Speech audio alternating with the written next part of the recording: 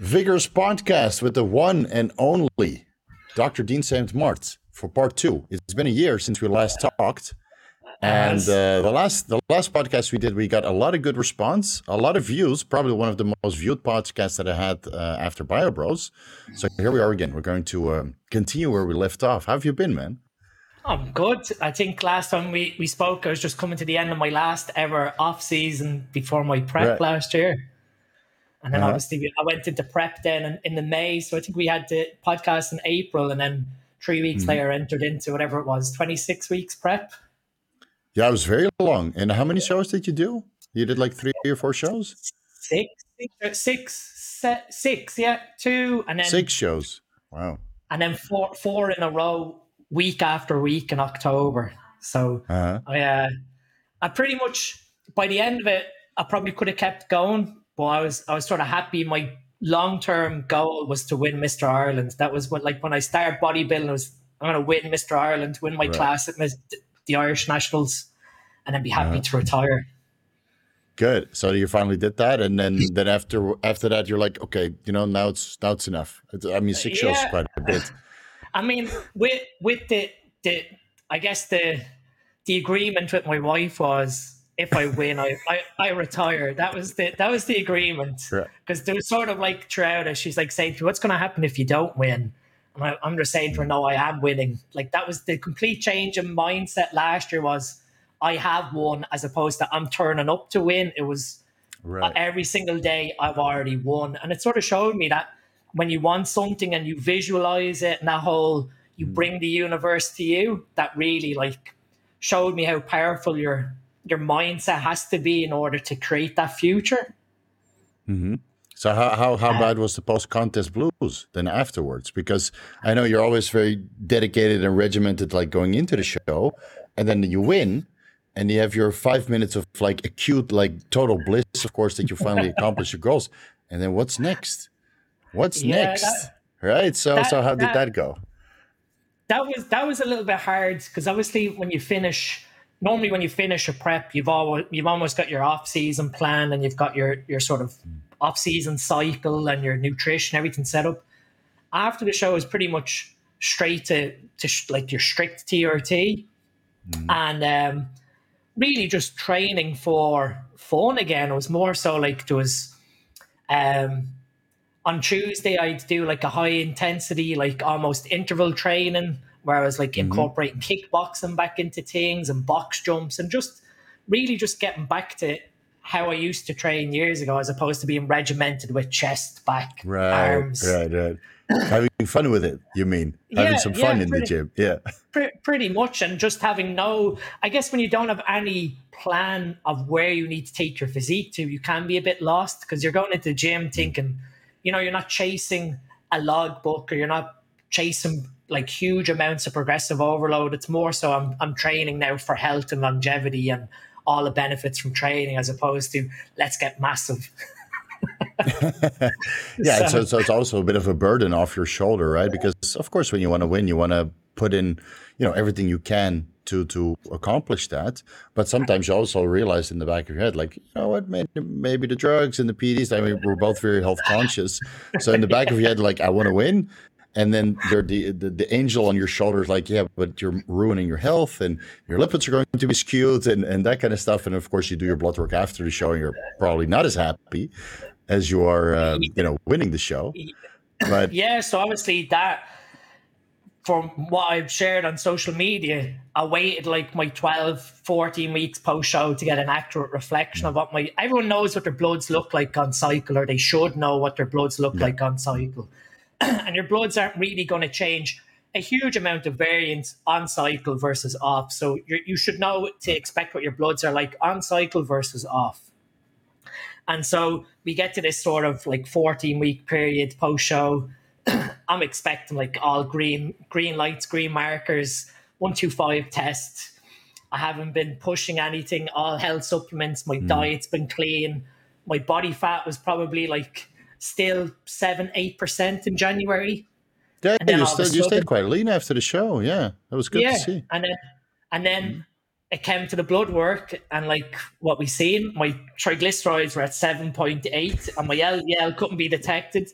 And I'm messaging you, and I'm messaging a couple other people, going, that can't be right. That, like, I'm Right. literally looking at my trend, and the blood work on cycle during prep had triglycerides at 0.9, and I'm thinking Right. something's not right here. With Right. either I've given myself like really bad fatty liver disease with the prep that just has gone Uh, undiagnosed and silent, or we've got something seriously else wrong. So obviously we retested the blood work, because I work through that UK company, the Blood Lab, right. and even Hmm. Chris, who runs it, was even like to me, this can't be right. This has to be an assay issue. So we literally do 3 tests every second day for a week, and the same result comes back. And we're like, okay, well, it's not an assay issue. There's something seriously wrong in your Right. body. Right, and I told you, And so then, maybe it's time to do a liver ultrasound because this is so high. All your metabolic markers literally looked like you had non-alcoholic fatty liver disease, which is yeah, weird when you're doing a prep because you're in such a caloric restrictive state. And I mean, your cycle was quite modest. I know on yeah. Instagram you posted like apples and oranges and Yeah. right because you didn't want to disclose what the cycle was, but I think you were sub 1,000 milligrams. I think At 700 12, milligrams in it was at total. the end. At the end, it was 1,200. So Okay, yeah, it was. it's I think it okay. was 300 test, 600 primo, and 300 mast, and that was Okay. it. Obviously, at the That's end, then yeah. there was very small amounts of orals as needed in sort of peak Mm. week. But other than that, you're looking at a very sort of moderate for my body weight. My body weight was 88 kilos, so Yeah. it's a relatively quote unquote moderate cycle. So you're like Mm. looking at it and going, the Q score that I sent you from my liver enzymes, even though they were low, was showing that there was a risk of fibrosis. And I'm thinking, all right, well, there has to be something going on here with the liver. Right. And then as we go on, it's sort of like none of this makes sense, because even with the diet post show, for me was low in fat. Like my calories weren't really high, so none of like the fatty liver sort of symptoms or markers lined up with the blood work. Yeah. And I, so I I think the only way it could have been like that if you were secretly slurping a lot of high fructose corn syrup from yeah, Coke. Like in the end of the day, like I'll have my one can of Coke, and a can of Coke is actually like a gallon. Then it made sense. But based on your body fat levels, yeah, I couldn't really piece it together until you told me that it was diet related. yeah. And so like we started going through it, and I thought it was SIBO, or I thought it was Hmm. like a backlash, because obviously in December post show last year during prep, I had really bad SIBO that I just could not Right. treat during the prep, so I was just managing it with diet. And then when it came to December, I then ran a course of rifaximin and Right. metronidazole to kill it off, and that was successful. GI function was restored. We all verified that with GI stool testing. And Hmm. so now I'm thinking, maybe is my like gut flora like paying me back for killing off loads of things? And that was something that we talked about. That was SIBO, because Right. then when I looked in the literature, there was things about elevated triglycerides in response to SIBO. And then that sort of Hmm. fed down another rabbit hole of H. pylori, because one of the sort Right. of, I But you guess, checked it that, and there was nothing there, right? Yeah, with the H. zero pylori. antibodies. And why we checked that Hmm. was one of the symptoms that I was having was a small bit of reflux. And to me, having a bit of reflux as a bodybuilder can either be a real silent symptom, or it can be a silent, deadly symptom. When I said it to Chris Right. about the reflux, he said to me, "No, this changes the sort of scenery of what we should be sort of looking at."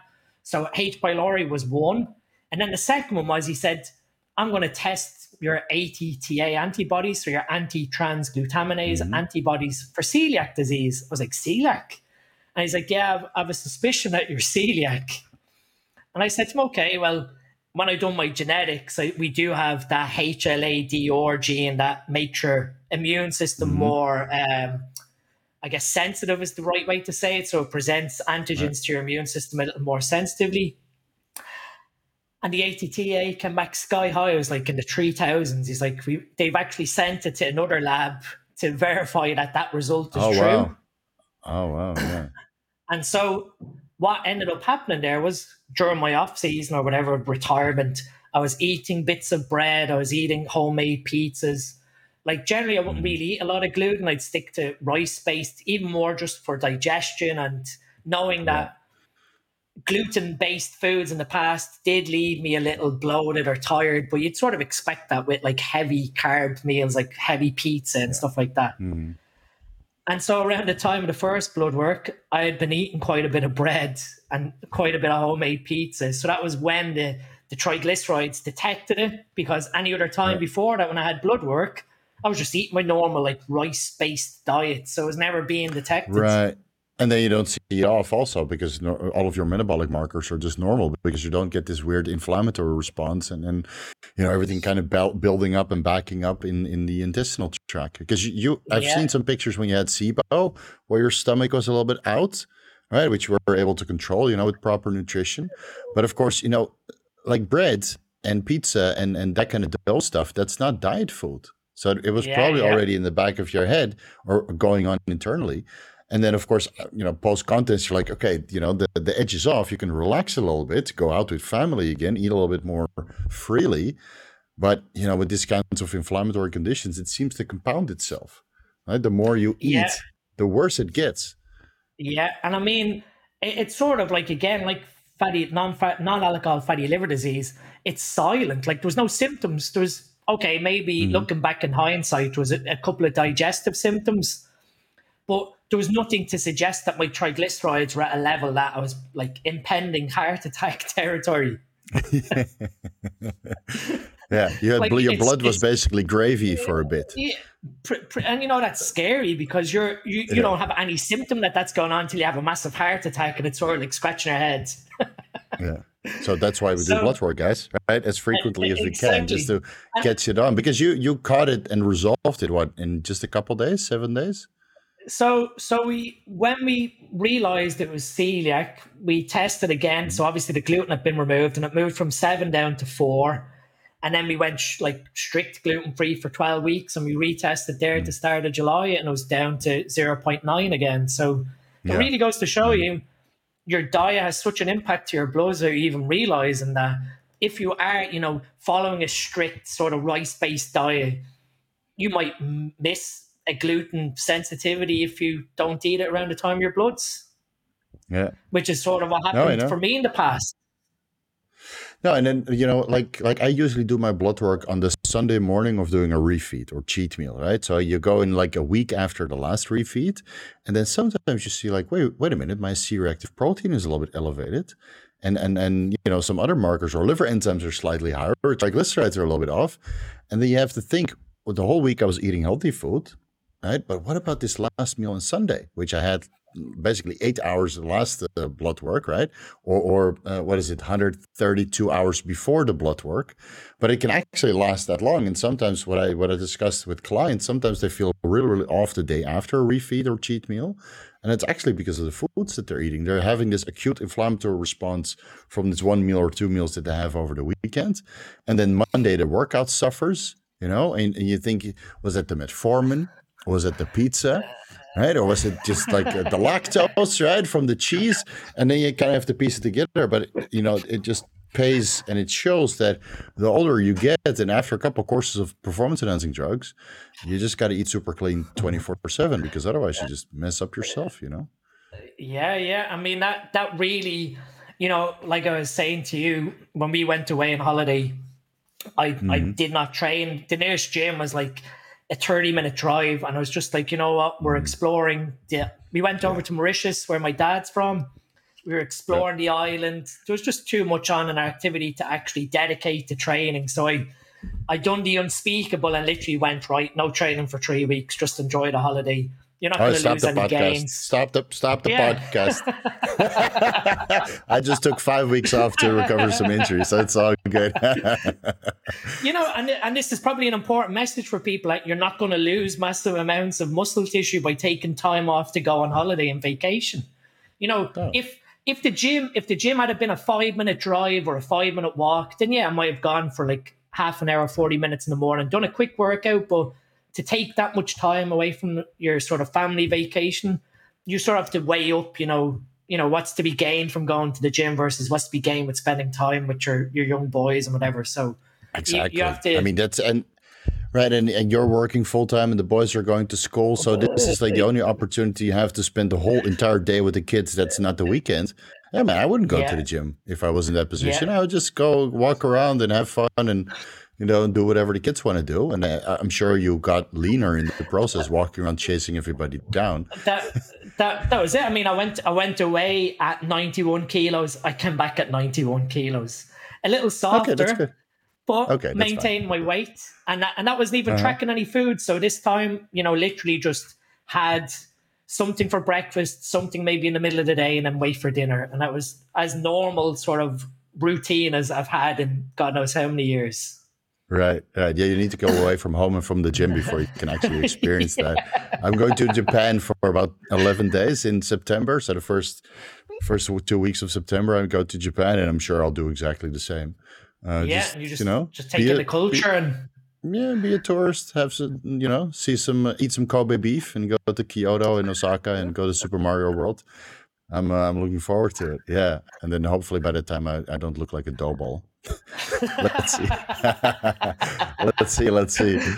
Let's see. So right now you got everything kind of sorted, and you're back on the normal bodybuilding regime, excluding the bread and the that kind yeah, of yeah, food. literally just back to a rice-based diet. Like I was going to say, when we were on holiday, it was just a minefield, like being a celiac in a foreign country, and let alone a language barrier. So you're trying to explain in French. Like my French isn't as good as it used to be, but you're trying to explain to them that you have this allergy to wheat, let alone saying celiac, and they're like, going, an allergy to wheat, and it came to the point where I just gave up most nights, and I was just like, just steak and chips. And then, Right. even then, I got to see how sensitive you become when you are celiac, because I could tell when, say, chips were fried in the same oil as like chicken nuggets or sort of battered Yeah. food, that Mm. you seen this cross contamination.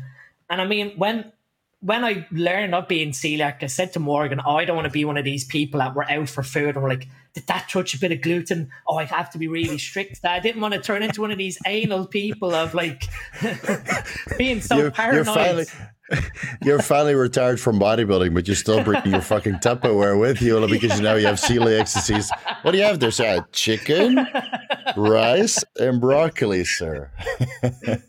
Oh, that would And be that's sort of horrible, huh? like when it came to most nights, I was just like, to Morgan, this is just roulette. Like, let's just pray that tomorrow morning that my bowel is good, because I could tell my bowel function would be perfect. And all of a sudden, you'd have like a loose stool the next morning, and you'd know, okay, well, there was gluten in that meal. Not a lot, but enough to tell your immune system do a bit of intestinal damage. Mm, And right. then we had a family meal, and we were trying to explain to them, how serious this allergy was. And I'm eating the food. They prepared burgers and they prepared chicken, and I'm eating the burger. I'm thinking, okay, this tastes not homemade. This tastes like a frozen beef burger that would have flour Hmm. and ground onion into it. And I'm eating. I'm thinking, no, they've said it's homemade, so I'm going to keep eating it. And within 20 minutes, I had to excuse myself and run to the bathroom. Oh And man. all that night, I had like really bad gas. And then the next morning, I Yeah. woke up and I looked 9 months pregnant. My belly was like out here. And my parents, obviously, were in Hollywood. My parents looked at me and said, "Jesus, this is serious." I'm like, going, you don't think so, do you?" Yeah. So your And wife was pregnant. It was less. yeah. But I mean, it felt like sandpaper was rubbing on my guts. And then this Mm, fatigue came over me where I literally slept for 16 hours straight. We went out to this wow. nature park that like Sunday morning. I managed to walk around the nature park with the boys, trying to keep, happy. And as soon as we got back to our apartment, straight to bed. I literally slept from like 3 o'clock till 8 o'clock the next morning. And Wow. it's just That's crazy. this this fatigue where your body's just like, you need to go to sleep. There's something seriously Mhm. wrong. That Yeah, I'm sure. It's just preventing you from either more of that kind of stuff, so you at least have some time to kind of pass it along. And how long did And it take you to kind of get over that episode? So I would say it was Sunday, slept all the way till Monday, and then I fasted, just water fasted all day Monday until about 8:30 Monday evening when we went for dinner, and then I just had something small at dinner time. But in result to that, it left me like lactose intolerant, because then 2 days later we went and we got ice cream with the boys, and my gut was turned inside out. So obviously with celiac, your gut is basically eating itself. It's your immune system is attacking the gut. Obviously that's sort of the sort of soft villi structures in your small intestine are where lactase gets secreted, and they're like the first cells to get damaged or mowed away by your immune system. So the lactose intolerance has sort of only started to resolve itself now, which is maybe 5 weeks, 6 weeks after. Wow, that's a long time. So really shows you, like, with that intestinal damage, what ends up happening to that immune function, and obviously your digestive function with it. Yeah, and that's catching it early on. I mean, you know how many people walk around with this undiagnosed and have no idea, and they don't do an elimination diet or address it, and they have all kinds of serious issues, and then they have to do a carnivore diet to fix it, which is basically, the biggest elimination diet you can do, which you can only eat animal meat-based sources, right, and exclude everything else, including the processed stuff, and that's how they fix themselves. Did you do some oral BPC 157 to kind of bring some calmness to your intestinal tract? And that as soon as we got back, I introduced that, and then I introduced what I said to you, the lorazepatide. So right. I was at the health optimization summit, that biohacking summit in London, and a follower. Apologies, I can't remember. I'm really bad with names, but he came to me and said, "Oh, have you heard about lorazepatide?" I was like, "No." And he said, "Oh, well, my dad's celiac, and we've trialed this in him.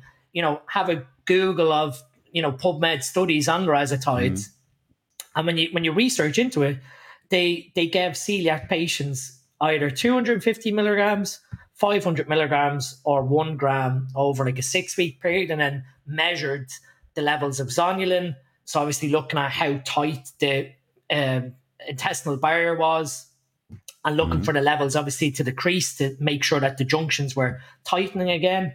And they seen huge results in that like 250 to 500 milligram dose region. So I've been taking that the last 2 weeks at 250 milligrams twice a day.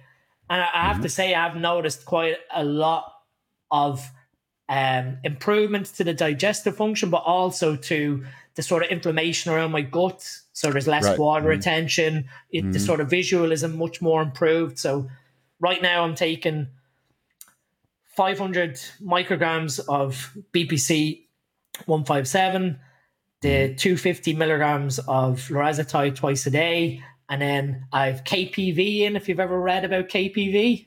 No, enlighten us, please. KPV is a tripeptide, but it has really strong antimicrobial and antifungal properties. So it's really useful if you potentially have candida overgrowth. This sounds like what? PT77? No, there was another peptide who has very similar properties. It could actually be the same thing, but a different abbreviation. I have it in one of my intestinal health videos. It's just the abbreviation eludes me. KPV. It's probably the same thing. It's like something that you would secrete endogenously, but it goes systemic, right? But if you take it orally or injectable version, it actually kind of resets your gut microbiome, but only keeps the gut biome. Yeah, it's probably the same stuff. Exactly. Yeah, and it helps obviously with butyrate production, and so I've put that in. Very hard to say what great effect it's had just yet, but I mean, considering the amount of damage that's probably been there from years of abuse, any sort of small help is going to help. And when we're talking about abuse, we're talking about pizza and bread, not about oral steroids, right? And everybody's like, I knew he was on 50 milligrams Anadrol per day. That's why his gut is messed up. Right, but that's the common story with most bodybuilders. They just take copious amounts of Anadrol their entire off-season, including very famous Mr. Olympias, and then they wreck their intestinal health, and they need to undergo all kinds of treatments to kind of fix that. I delved into on our SN education way, I like biochemistry of trying to figure out what was the mechanism of orals ruining your appetite and ruining obviously intestinal health. And you actually start to see that it's got to do with how your bile acids interact with like your CCKY and your ghrelin in your intestine. So one of the like easiest things you can probably do to offset some of that appetite destruction with orals is optimizing bile flow with TUDCA, Right. and then Vodka, right. optimizing fatty acid transport across your liver, so choline and inositol. The Right. sort of the theory behind the liver stack that I made. Right. But when you And it's sort of good to look run at, year round anyway, because of course it yeah, helps with tremendously with liver health. And did you ever add in the ox bile to help with the breakdown that's of, what's in liver right? Yeah. stack, yeah. Okay. Good. Good. So Good. so Smart. you start to see obviously that when you have these appetite issues or orals, it probably stems back to your bile flow potentially being Mm. so sluggish and fatty acids not being able to feed directly into the duodenum. And then obviously you have Right. these um, appetite regulatory hormones like CCKY and ghrelin and whatever else Mm. being inhibited because of that lack of bile flow. So obviously your intestine is looking for that drip feed of bile down into it. And when it's Mm. not receiving it, it's going to tell your brain to slow everything down. Right, right. And then the fact that your intestinal lining also has androgen receptors, right? Just the outside of your, of course, so this hypertrophies and now the normal contractile capacity of your, intestinal tract is altered, right? You get more Yeah. forceful contractions, but also it's more difficult to absorb these nutrients because these little fingers that are in your intestinal tract, right, where the nutrients kind of pass into the central circulation, that I think gets impaired as well. And then you have Yeah. aromatase enzymes and 17-hydroxysteroid dehydrogenase enzymes within the intestinal tract. So whatever you take orally gets now converted into these weird metabolites who haven't really been investigated. So that's why I think nowadays we either do sublingual or just don't take orals anymore. Yeah, the sublingual is always the one where people are sort of like, how does that actually work? And you're trying to explain to them, well, like you've got this really thin buccal membrane underneath your tongue that Mm-hmm. molecules will rapidly pass underneath the surface of the tongue through this membrane and straight into your bloodstream. So you're completely bypassing Yeah. first pass metabolism. So first off, the drug is going straight into your bloodstream, off around the body, and then some of it is going to get absorbed, obviously through digestion and pass by the liver. But you're sort of bypassing that with the Yeah. sublingual. So that tends to be my favorite way of doing it. That you just literally put it, and it has to show that your tablet has been made correctly, because that's another thing. If the coating agents on the tablet don't allow the tablet to dissolve efficiently under your tongue, Right. That's very you're true. pretty Yeah. much going to be just swallowing powder basically, as opposed to absorbing. So it does depend on Exactly. what Yeah, and coating it should. the I lab think is used. the United Standard Pharmacopoeia or United States Pharmacopoeia instructs that it should dissolve in 20 minutes. So that's usually enough time for this active pharmaceutical ingredient to kind of pass into the saliva ducts and gets absorbed for systemic circulation. And then usually the best way to explain it, especially for the people who have experience with recreational drugs, it basically works the same as snorting something. Right? That's also very easy to absorb, active pharmaceutical ingredient. And this is basically the idea behind, the nootropics like Semax and Celiac and a couple of the other ones. Right? You get it intranasally, it goes straight into your brainstem. And with sublingual absorption, it goes straight into the, bloodstream, and then it works systemically. Although with anadrol, you're missing out on this mestanolone metabolite, which, due to its androgenic rating, might be actually one of the reasons why anadrol is so potent. And some of his non-genomic effects might be missing out on that.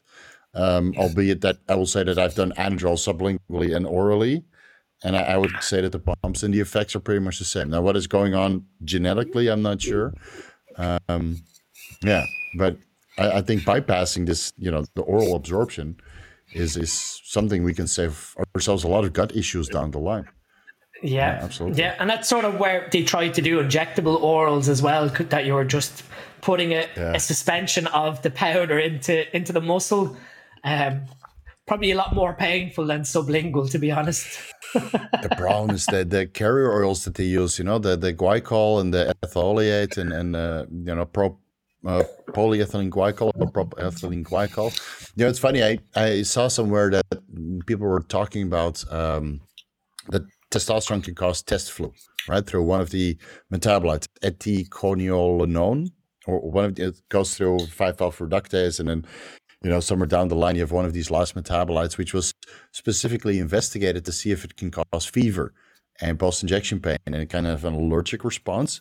And all of those old studies, they compounded the whatever you pronounce it, ethio, etc., all in propylene glycol, which is one of the most toxic injectables you can take. And then 20 years later, they figured out in some scientific literature that this is one of the most toxic stuff you can actually compound stuff in, and you should definitely keep it away from kids because they had severe allergic responses and horrible post-injection pain and that kind of stuff.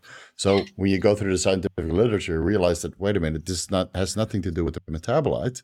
It's the carrier oil that they were using for this particular study. And all these studies that they investigated this metabolite in, all synthetic carrier oils. So it's funny how you can kind of, you go through the timeline of how these studies are performed, and then you realize with new information found later on, all of the other older studies, they kind of become invalid. Even though now you go to, even though now you go to Wikipedia or wherever they cite these studies, they still say ethylquinolinone is causing fever. It's very funny to me. I always thought when it came to test flu that if there was a logical mechanism to it, it was upregulation of your innate immune system, because obviously your white blood cells and your mast cells have androgen receptors. So you've obviously gone from a physiological state where your immune cells aren't being activated to a super physiological state. And especially if you go to a really high dosage very quickly, that sort of spillover of activation is happening in your immune system where your macrophages are just getting stimulated. And obviously you'll see an immune response where your immune system starts attacking any small little virus that's present and see that upregulation of immune function. Right. So that was sort of and where body temperature goes up and all that kind of stuff, right? It's more so if you were ever to pick a biochemistry or sort of a mechanism to it's that upregulation of the innate. But obviously there's sort of conflicting pieces of information when we look at immune function when it comes to androgens, and that on one side your innate immune system, which is like your macrophages, your neutrophils, the guys that come in and respond first, they get upregulated. But the other side is that your adaptive immunity gets dampened. So you've sort of got two crossfires where your immunity to existing pathogens decreases. So if there is a cold or a flu going round, you're more susceptible to letting it into the system. But then you've got the reverse, and that the innate immune system is upregulated, so it's going to attack this pathogen. So when someone asked me like years ago about test flu, that was the only logical thing that I could think of from like the literature studies we've done on immune function and androgens. Right. Yeah, you see that some guys that have this supposed test flu, right? Whether that's the immune system or the carrier oil. What I usually tell them is, why don't you switch from an underground lab to actual pharmaceutical? Where the carrier oil actually matches a little bit the release time and the half-life of the ester, instead of just dumping it all in the bloodstream with etholeate or MCT oil for that matter. Right? Yeah. Of course, and then you get this super high spike of testosterone, and it all gets metabolized into DHT and estrogen and all that stuff. And then you tell them, so okay, why don't we switch the brands? Why don't we go with Bayer or something, compounded in grapeseed oil without etholeate, right? Not the underground lab way where they say grapeseed oil, but they actually have 20% etholeate in there. None of this shit. And then they switch, and then they realize, like, wait a minute, my test flu is actually non-existent. Of course, you give them adequate time for the immune system also to kind of adapt to the situation. But these peaks and valleys, they're a lot less severe with the pharmaceuticals because the carrier oil is so thick and it takes days to metabolize. Yeah, I mean, my sort of view on even pathogens and illness has sort of changed over the last couple of years. And to me, when you get ill, so you've got two theories, obviously, and not to get into all mad stuff. But you've got terrain theory, and you've got like the pathogen theory, germ theory. Terrain is basically your body sets the scene for you to get sick, and then germ theory is it's the germs that make you ill. And what I've sort of come to understand myself when you get ill, and especially when you try and heal yourself when you're ill, is that when you develop an illness or develop illness symptoms, it tends to be an antioxidant debt that you have to pay back to the body. And so, like that makes sense. That makes sense. One of my favorite protocols, if you ever get sick, again, this is hypothetical speaking, is either you can do IV glutathione, but liposomal glutathione, because it's so easy to access, you do 500 milligrams of liposomal glutathione every 2 to 3 hours with a big bolus dose of vitamin A and vitamin D. So obviously you're upregulating the vitamin A and vitamin D receptors to enhance innate immune function, and electrolytes, making sure you're getting adequate sodium, potassium, magnesium, calcium. So again, you're hydrating the cells, which may be under toxic burden. But most people that follow that sort of protocol, within 2 days, their cold symptoms, flu symptoms are gone. And so I'm starting to wonder.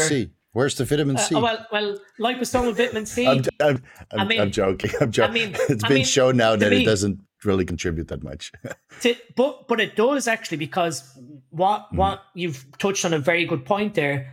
Vitamin C is very important because it recycles vitamin E and glutathione from the oxidized form of glutathione back to the reduced. Right. So vitamin C is important. I was going to get to that, in that if you put a load of glutathione into your system and it gets rapidly oxidized to the oxidized form, in order for that to recycle back, you do need vitamin C. So again, if you're not taking vitamin C daily, you're going to need a big dose in to help that glutathione recycle effectively back to reduced GSH. So anyone who gets ill, when you follow this sort of protocol, their illness sort of disappears. And then to me, over the last few years, it's sort of like, maybe when you get ill, you're ill because you've got this antioxidant, I guess, deficit, or you've got this oxidation burden that your body's not able to keep up with, and so you feel these physical symptoms. Yeah. And I think a lot of people that take steroids, of course, they're in more oxidative stress environments, because steroids and training is literally studies out there that show that the oxidative stress goes up tenfold compared to people who just train without steroids. So you create this antioxidant deficit that you just mentioned, and people don't supplement accordingly, whether that's with the vitamin C or the glutathione, injectable or liposomal, or the NAC, right? N-acetylcysteine with glycine to help with glutathione production. And even taurine, and all these other antioxidants, ubiquinol. I think a lot of people are doing themselves a disservice, and thus are more susceptible to getting sick. Yeah.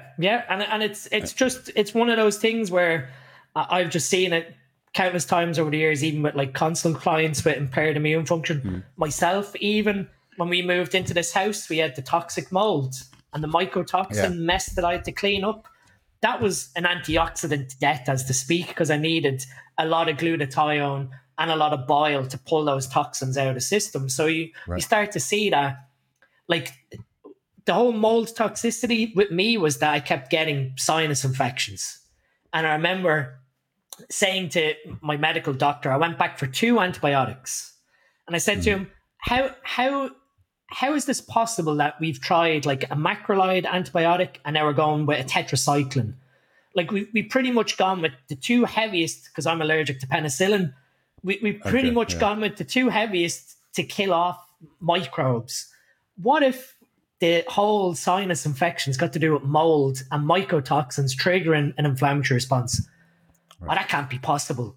And like I said to him, well, why can't you just prescribe me an antifungal nose spray, and then we'll know, oh, no, here's your second prescription. I remember I went home and I compounded my own nasal spray.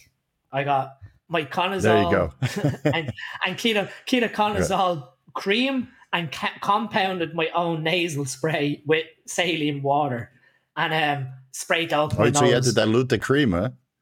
Yeah, so basically, because it was 1% cream, I literally just worked out a standard dose of 1%, weighed it out, got my pestle and mortar, gently heated it up with sterile water, and then just bought a nasal diffuser and was just doing 2 pumps up into my nasal cavity of myconazole and ketoconazole that you get over the counter.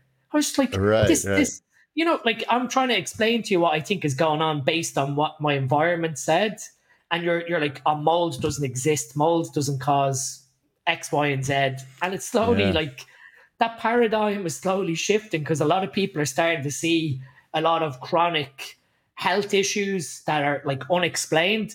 Oh, let's do a mycotoxin test. And then they do a mycotoxin urinalysis and you see all like basically infestations of like ochratoxin or Yeah. Mm-hmm.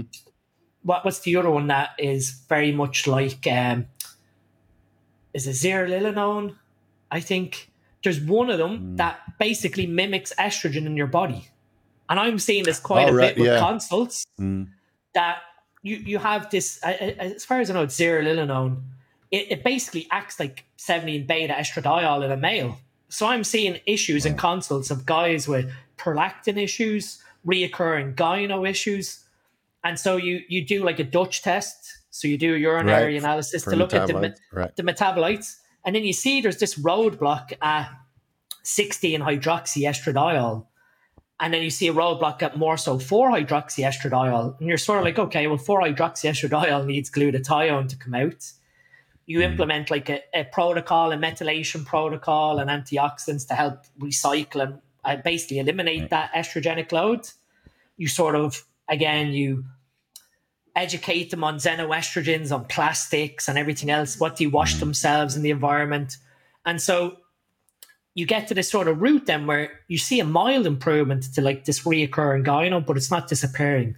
Their blood work looks perfect. The estradiol level on their blood is perfect. Progesterone is perfect. Their prolactin is slightly elevated, but not too high.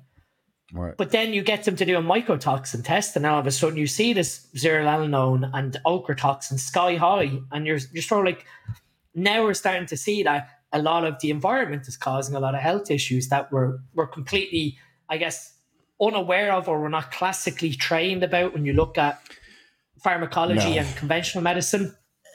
And it's not something you see on the blood work parameters, right? With conventional testing, you really need those specific tests, which it's not something you can get through your primary healthcare provider in many cases. And then, and of course, mold toxicity is rare, but it's not uncommon, especially in the No, Western world, where it's nice and damp and it's like the ideal temperature for mold. And sometimes you don't even see it. The mold is underneath the house and it kind of recirculates through some of the air vents, exactly. Yeah, that some people have in the floor, right? And it's very unfortunate when that happens because some people get it undiagnosed for years, just like Lyme yeah, disease, right? They got bitten by a tick a decade ago and they still walk around with it. yeah. And It's it's sort of like Lyme disease where the pathogen is evading the immune system. Generally with mold, it's either it's taking up residency inside your sinus cavity. Like your sinus cavity is a damp, dark environment. So why wouldn't mold want to it's a grow in your perfect place sinus? for it. Yeah, it's a perfect place. And so like when you're getting reoccurring sinus infections and you're going back antibiotic after antibiotic, eventually you just have to go, hang on, something's not right here. And what led me down that rabbit hole was when I had the first exposure, we went away for a weekend, me and Morgan, to like a spa hotel. And I remember they had a really hot, dry sauna. I think it was like 105 degrees. And I think it was like the hottest sauna I've ever been in. I was sitting in it for 20 minutes. My nasal cavity started to feel like really unblocked and I was able to smell really well. I was like, wow, my breathing has really improved being in here. Got out, wiped myself off on the towel. I looked at the towels on, it's black stuff all over the towel. I was like, what?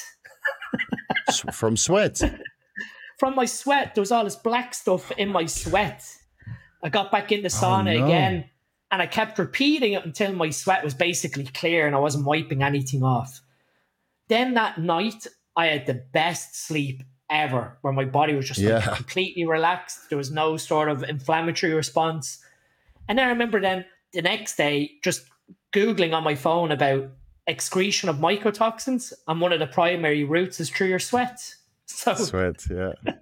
that was like what put me down the rabbit hole of like then like saying to Morgan, "Oh, I've got mold toxicity," because you're sort of like that not gaslighting you, but like whatever, not This really has to taking be it it. seriously. Yeah, and so I went and I paid because this is another thing, like in consults, you're trying to explain to someone, we need to do this test. And then they're looking at the price, and it's like £300. And they're going, Yeah. oh, do I have to No, pay same that as a much Dutch money? test. Yeah, same as a Dutch test or stool examinations. I mean, it Yeah, costs a pretty buck, but like if you want to take care of your health, you're just going to have to dish out. I mean, yeah, I've went through the ringer the last couple of years, just preventative heart screening, right? Because it's yeah, this day and age. yeah. And yeah, I just paid out of pocket, but you have to. I'm not going to wait until somebody writes me a prescription when I'm already sick and half dead. No, you got to do it Exactly. preventatively, if you suspect it. And otherwise, okay, you spend the $300 to rule it out, but then you can Exactly. continue to the next step instead of having it the back of your head like, maybe it is, but the £300, it's a bit much. Yeah. Like then my ochre toxin came back and it was like at 80. They don't have an actual range because it's like per millimole of creatinine in your urine. But it's basically on their chart was sky high. And I was like to Morgan when it came through, see now I wasn't like just messing in my head. Like this is something serious. And then you actually show her the research paper on ochre toxicity in humans, and it's like causing stage 2 kidney cancers. So Oh, shit. you're like explaining to her like this is like extremely nephrotoxic. Like the quicker you get this out of the system, the better. Yeah. Everybody's still complaining about Boldenone being nephrotoxic.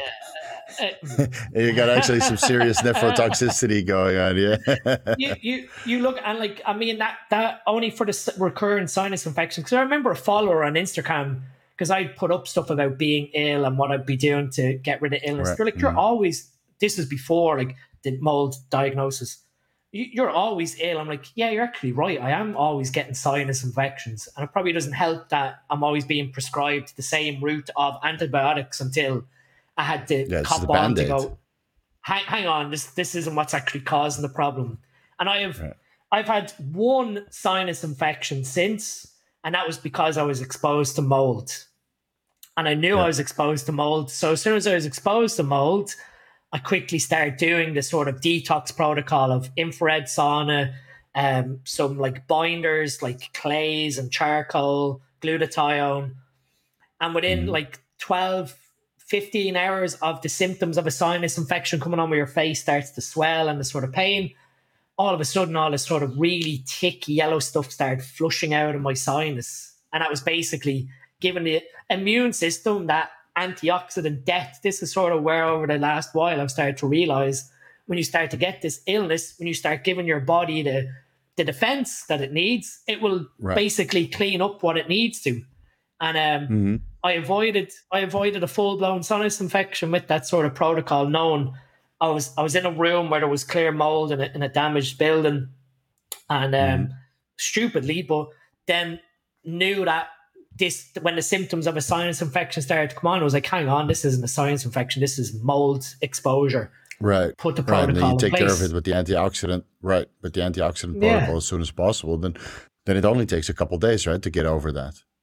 Exactly. And it's like, you're looking at all these things in your environment, and you're like doing everything as possible to avoid like EMF radiation and pollutants and whatever else. And meanwhile, you've got this big hidden mold growth behind the concrete of your wall that you can't even smell or see. So it's one of those ones that I'm now like when someone comes to me for consult and there's some like hidden issues, not to be like the mad like mold conspiracy theorist, but it's sort of like, do you live in a water damaged building? Oh yeah, there was a bit of mold growing on my window in the back room of my old house. It's sort of like, well, now there you go. That's it. Yeah, look there first. Yeah, look there first. Yeah, I have the same thing. If you do consultations and the blood work parameters are actually quite good, but the symptoms don't really match that, it's either nicotine adenine dinucleotide deficiency, right, or an antioxidant deficiency, or something chronic like a mold toxicity or Lyme's disease, or some of these issues, celiac, for example, something underlying that you don't really see right away, but it's better just to go through the ringer and spend the money to get that diagnosed, and then you can take affirmative action, and more often than not, you can fix it in a week once you know what's actually going on. Yeah, the root cause.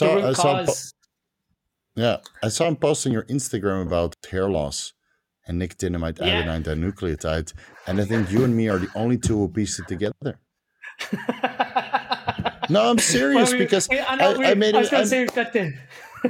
Yeah, I think I made a video about like post-finasteride syndrome and how to kind of mitigate it and upregulate the 5-alpha reductase enzymes type 1, 2, and 3 with nicotinamide mononucleotide or nicotinamide riboside supplementation, because these enzymatic reactions are dependent on nicotinamide Yeah. adenine dinucleotide.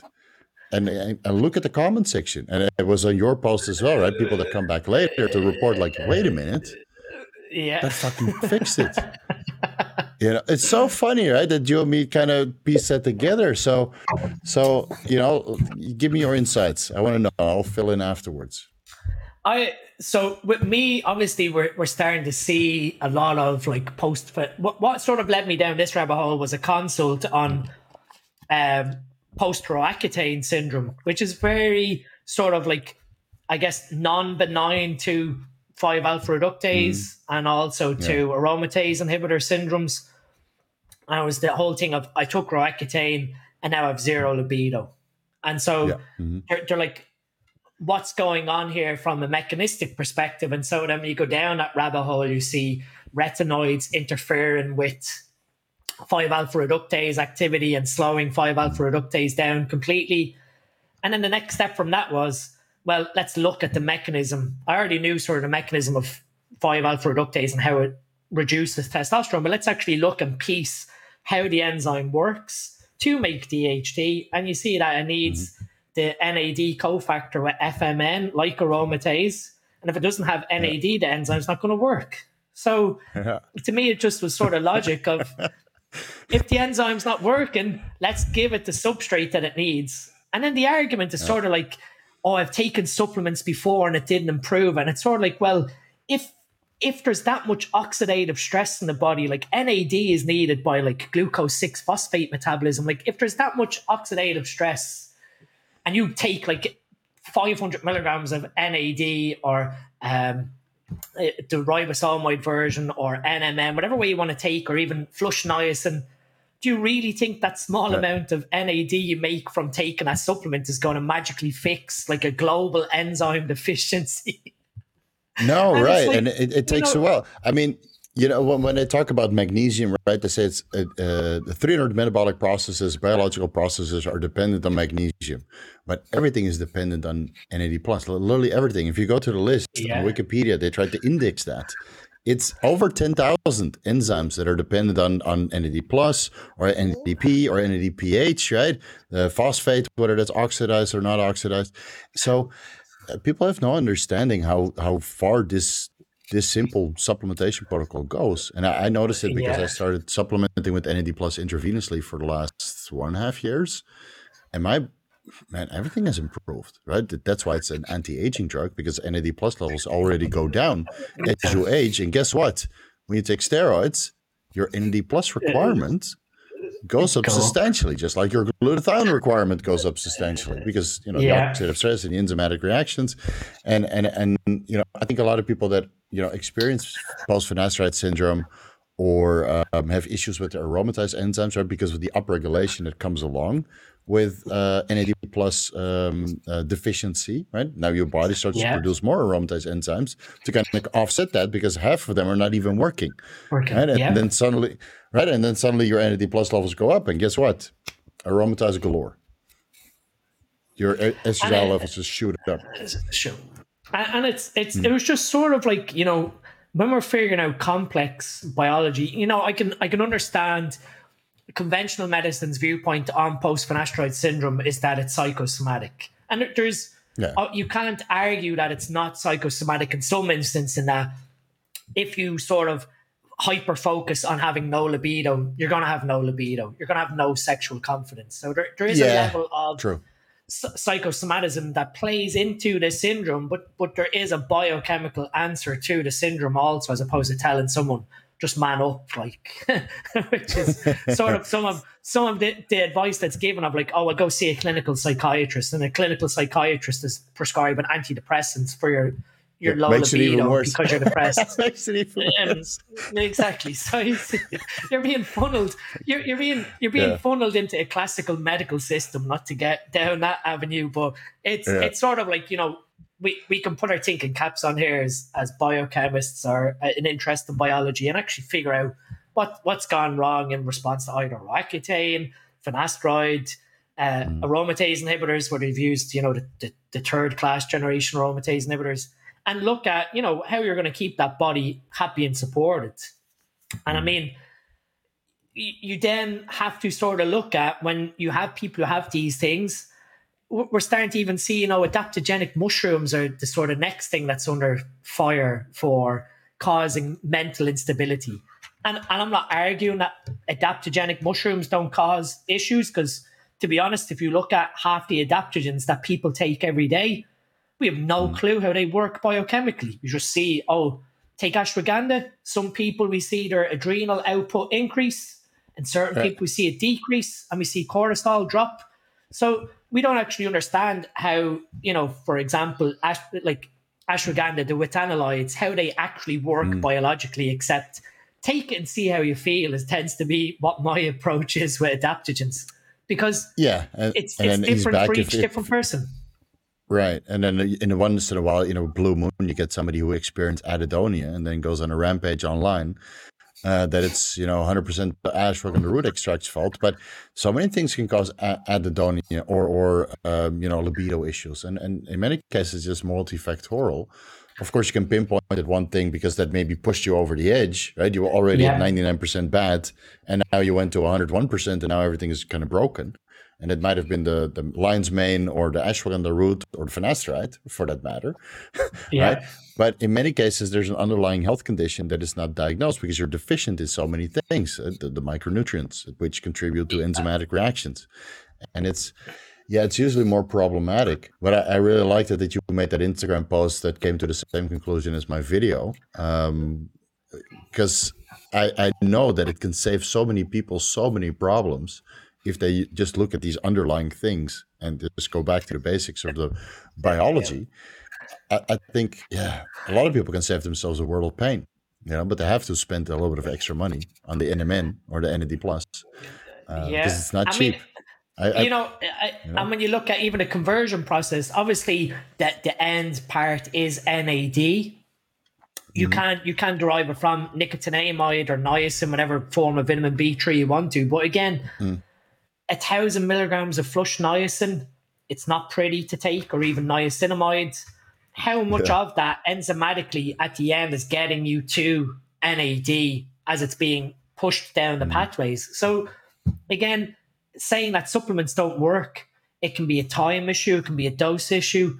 You can't say the validity to the science is incorrect, because you can basically prove, well, the enzyme works off this cofactor, and if you're not ingesting this cofactor in high amounts, or you've got all this underlying dysfunction, you can't rule out that being your root cause. You can't even test for it in your blood.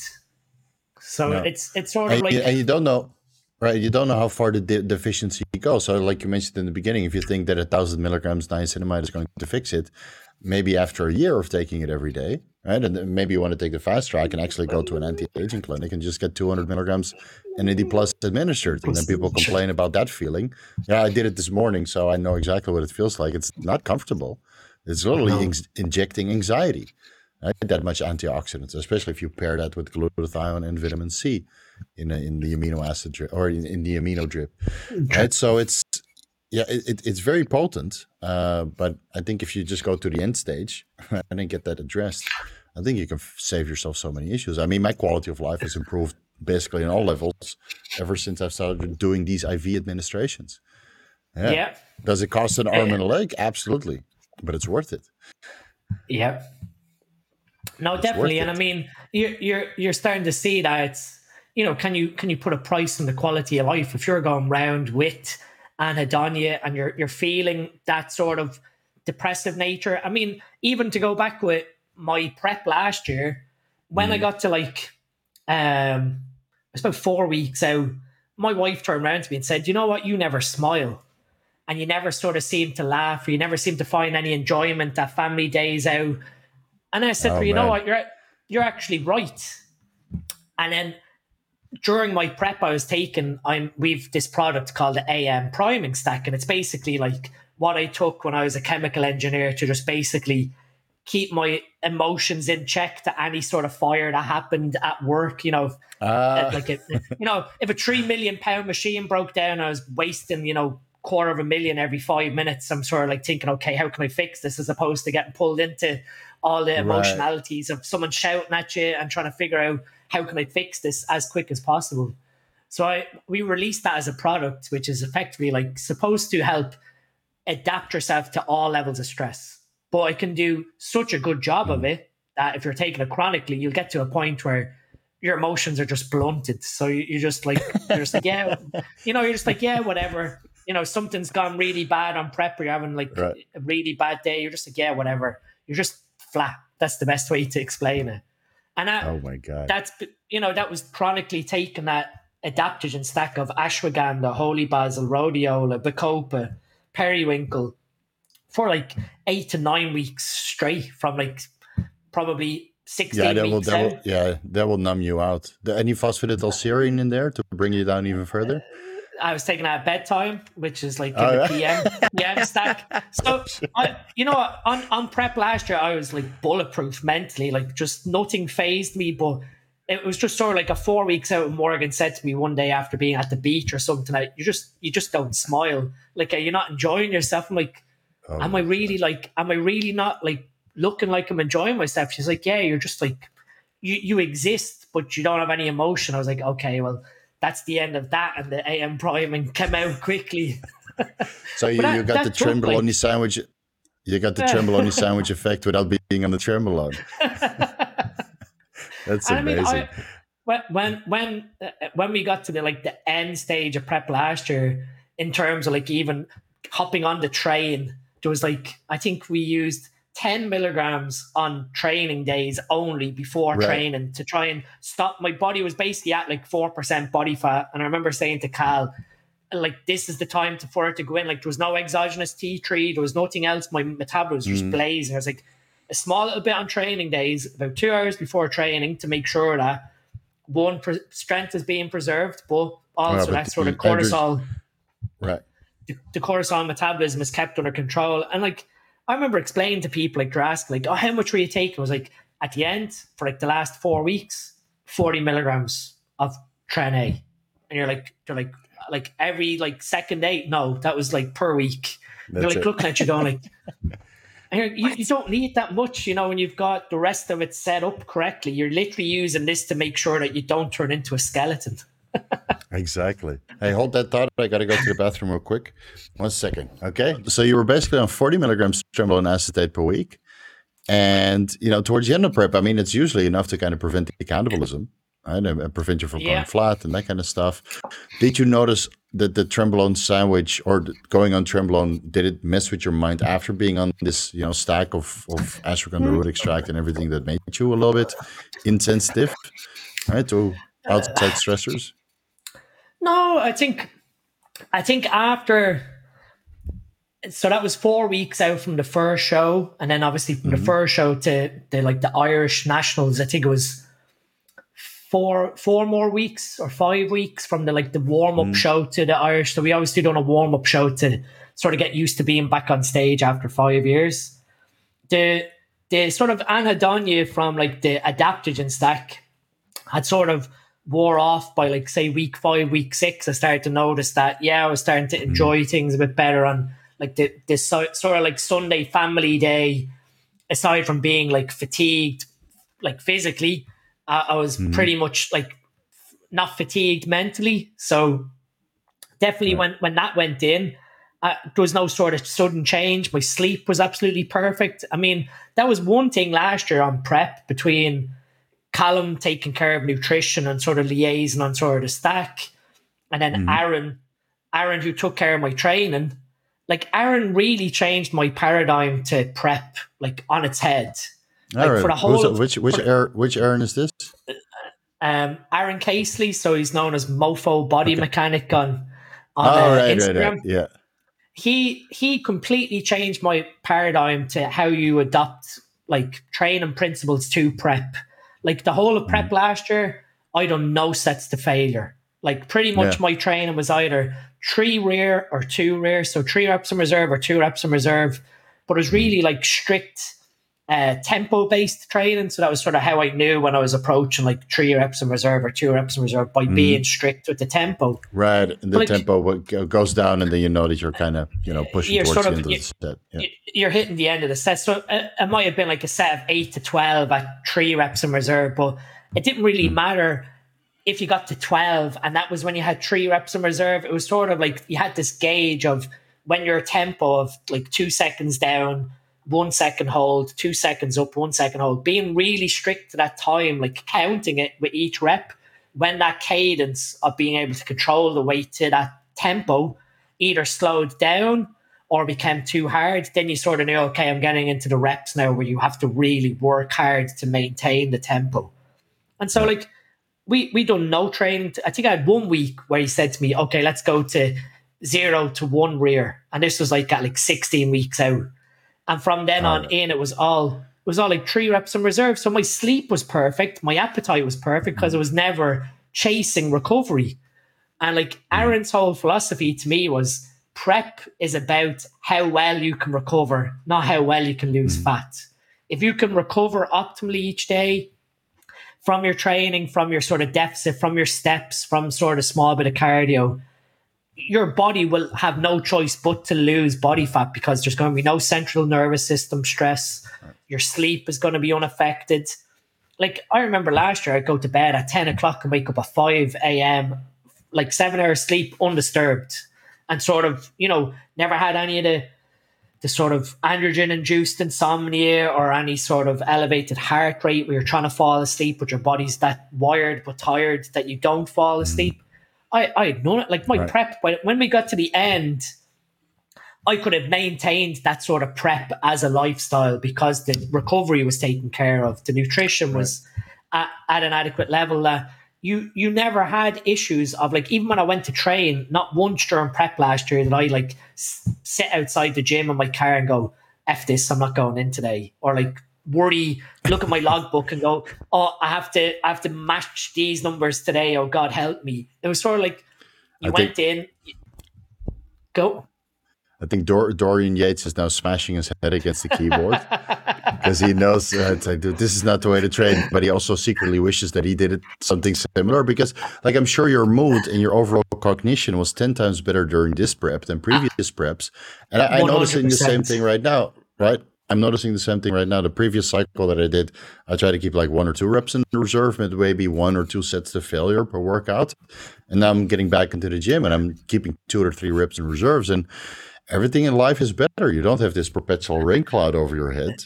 And the weird thing is, like, we think we need to train this way to deal with our anger, especially when we're younger. I need to vent all of this rage that I have. But it's these sets to failure that actually keeps that alive. And if you ease back, you realize, like, wait a minute, I'm in a much better place mentally and emotionally and productivity wise, but I'm still just as big.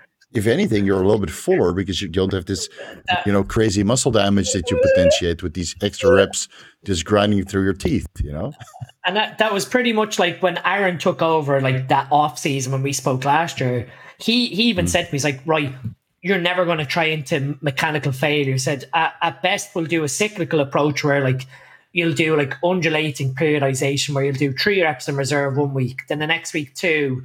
And then if you're feeling it, let's go to 1 rep in reserve and really tap into those high threshold units. But he said it's always going to be dependent on what your body's dictating on how far you're going to push that recovery. There's no point, like, if your HRV is mashed, just going, oh, well, let's beat the logbook today because that's what we do. That I'm not against progressive overload. I've done it for so many years, but it led to so many issues, like nearly paralyzed myself. You've probably seen the video with the RDLs where literally I had two torn hamstrings that I had no idea about, and then I went down with 220 kilo RDL and came up and I just felt this ping and my back literally was like this. Yeah, I see. I've seen it. Yeah. You're chasing after a logbook thinking that you have to beat this number, but that's not actually what is really generating the tension for you to build effective muscle tissue. So I do sit in the camp of there is an element of progressive overload, but there's also that element that you can incorporate that into like reps and reserve based training where you are still increasing your load. So there's no doubt that you have to keep increasing your load, but it doesn't come at the sacrifice of tempo, and it doesn't come at the sacrifice Form, of recovery. Whereas before, right. like, I'd hack squat like 9 plates aside and literally just bounce out of it, like get really, really angry. Reps at all costs.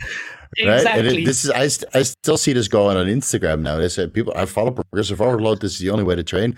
They do an exercise and they pause, and the weights go up and they pause longer.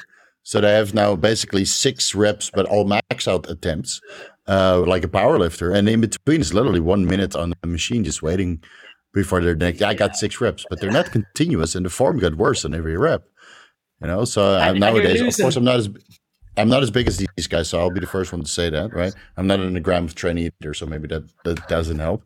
But But you know, you're just touched on a very valuable point there. You're masking your recovery with more drugs. So yeah, you then dial back the drugs and increase recovery, and you need less drugs to grow more. So there's the valuable lesson here of, are you yeah. compensating for your really bad recovery with more drugs, because the drugs are making up for that lack of recovery from your overzealous training. Plus, your organs at one point are literally going to fall out of your butt cheeks and then just run away from that like kind of lifestyle. They're like, nope, out, we quit. Then Yeah. they're off. I mean, someone asked me about prep, and obviously with retirement, and when you sort of fulfill that goal and you don't have another goal, like I remember thinking after finishing competing, I'd compete again. And then I had to sort of ask myself, am I competing for myself, or am I competing to prove to others that I can do it again? And when the answer Right. became I was doing it to prove other people, then it was instantly, well, you're not doing it for yourself anymore. So no, that decision to compete What's again the goes point? out the window, because you're just doing it But to prove other people wrong. but I But think half of the competitors have a huge chip on their shoulders and actually compete for that very reason. yeah, and Yeah, you they want to can get prove other sucked people into it. wrong. And you can get sucked into it. I mean, I knew, like, when I was even an amateur in Ireland, I was getting always top 6 finishes, but I was always falling short. And like last year was sort of like, it's now or never to prove that you can do it. Right. And obviously afterwards you sort of look back at it and go, that prep was so easy, I'd do it again. And that in theory, what it was so easy getting down to that level of body fat and holding it with having that recovery obviously mastered, and being diligent with having your recovery ticked off each day, that when you sort of view, oh, let's prep again, and when the answer is not for yourself, then just walk away. And I mean, that's Right. if anyone's listening to this, if you're a competitor, really ask yourself and be really honest with yourself of why you're competing. And if it's for social proof or social validation, it's really not worth it. You're never It's going also to not seek. necessary. Well, I mean, I'll be Exactly. the first one to say that it and prove that it's not necessary, because now I got one of the biggest educational platforms on YouTube, right? I got 90,000 subscribers. And right now I'm going to say that I never competed. So a lot of people are already turning off, right? Oh, you never competed. You shouldn't know what he's talking about. But I still, got my word out there. And I still get, a warm welcome into the fitness industry, even though from a competitive scene, I'm basically a nobody. Still, and now I'm going on larger podcasts. I'm going to go to the Swiss convention, in Ohio, and then I'll be, part of panels that are, for very established athletes. But still, you don't have to compete to make your mark in the fitness industry. You just have to contribute something of value, right? And I contribute my information and knowledge. And other people can contribute their physique and be very inspiring, like Joel Stedix. I mean, he did compete twice, but he inspired millions just to get into the gym with, his crazy physique, right? So I think a lot of people, they're looking for the social validation through competing, but it's really not required. It No. really And I isn't, mean, and it was just as even like the honest question to my wife was, no one gives a shit how I look, like, visually, other than myself. The photos are brilliant to have where you can prove this is what I look like, but no one sort of views me for my physique. So I'm only validating that physique for myself as opposed to validating it for other people's opinions. And that once yeah. sort of competing again became a question of, I wanted to prove to people I could win and keep winning it was like you're not even trying to prove it to yourself anymore that you can win. No. It's you're proving it to other people. It's time to walk away, and that was the right decision. Right, right, and I agree. I think if you can maintain once in a while, like a 6 weeks out physique for a show, to kind of show that you practice what you preach, which a lot of educators they preach a lot, but they don't practice.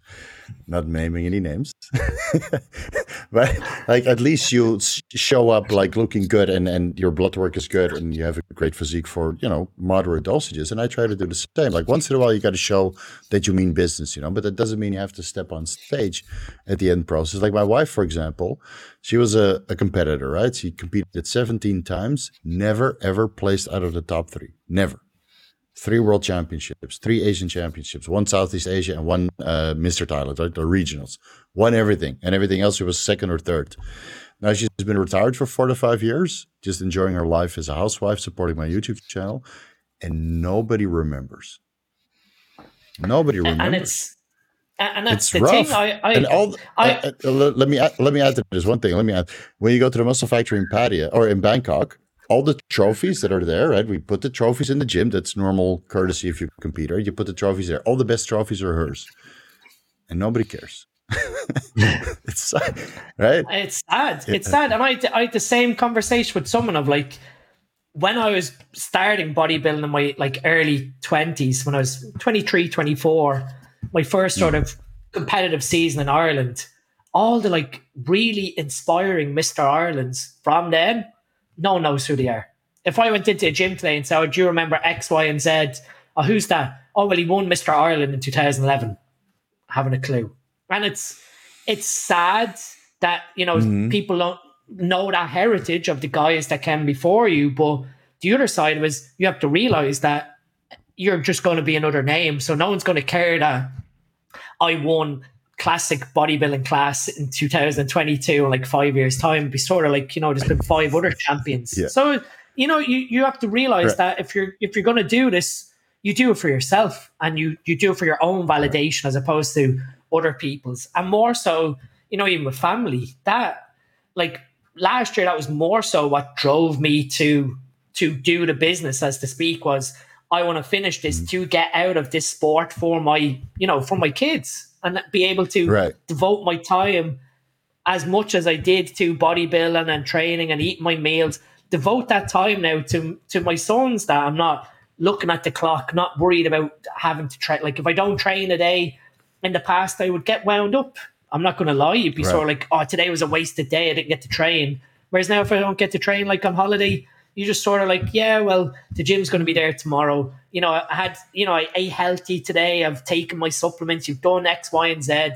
Training is such a small part to the equation that you can always go tomorrow.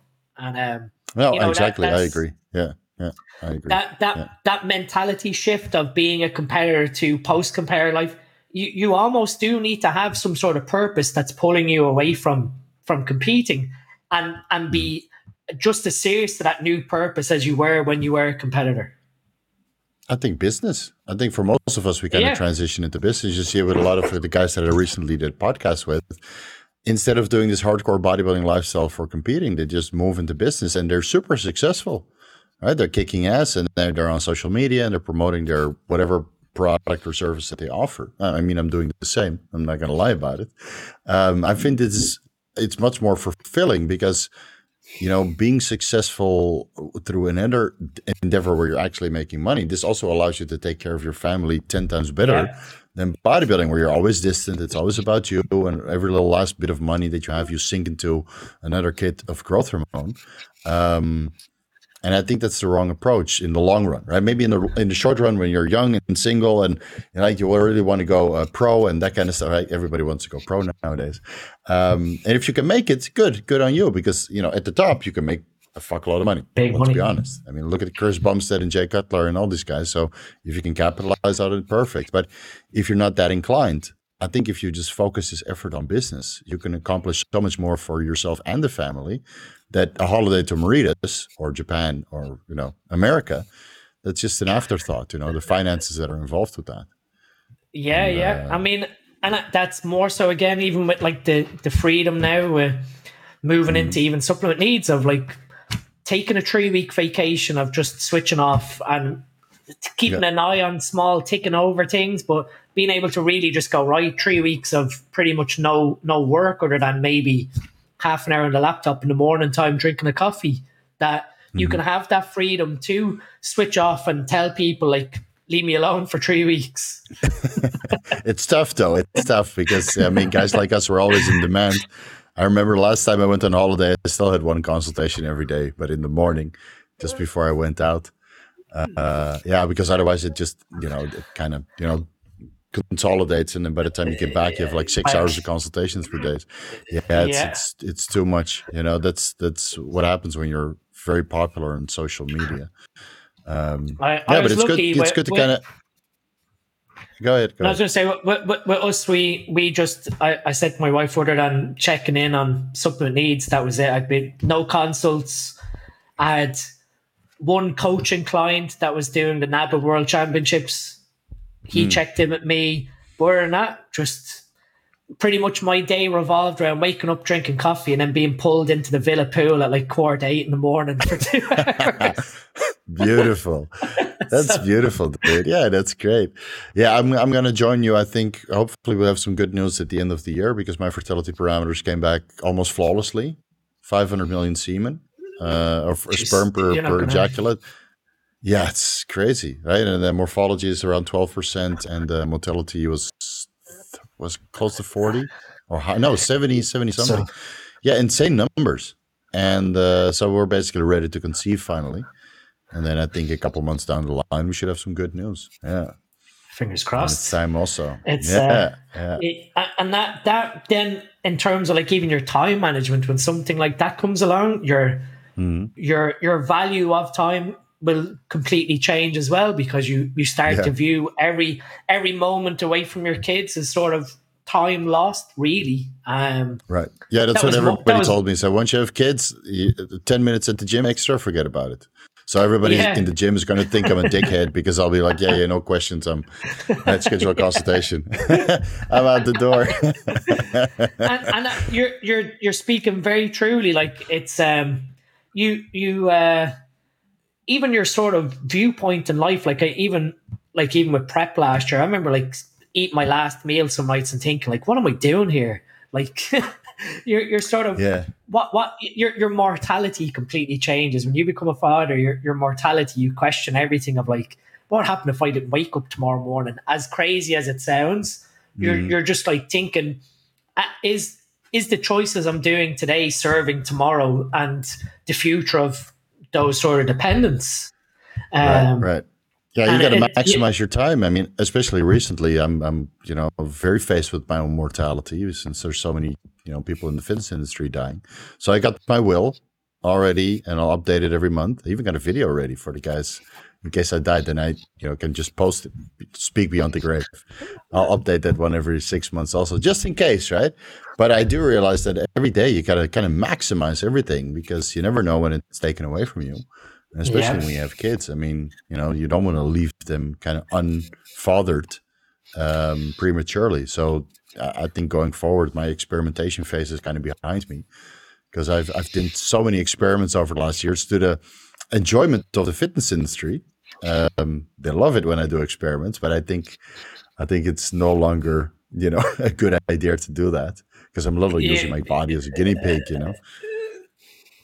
And it's I really enjoyed looking at what you can sort of achieve with certain peptides or anything like that. I think probably you'll still view experimentation from a longevity perspective of how can I actually now stay alive until I'm 90, as opposed to how big can I get.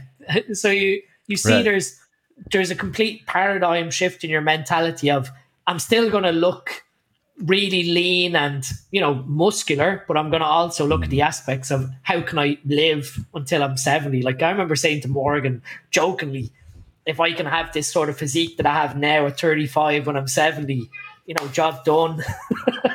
Yeah, no, I agree.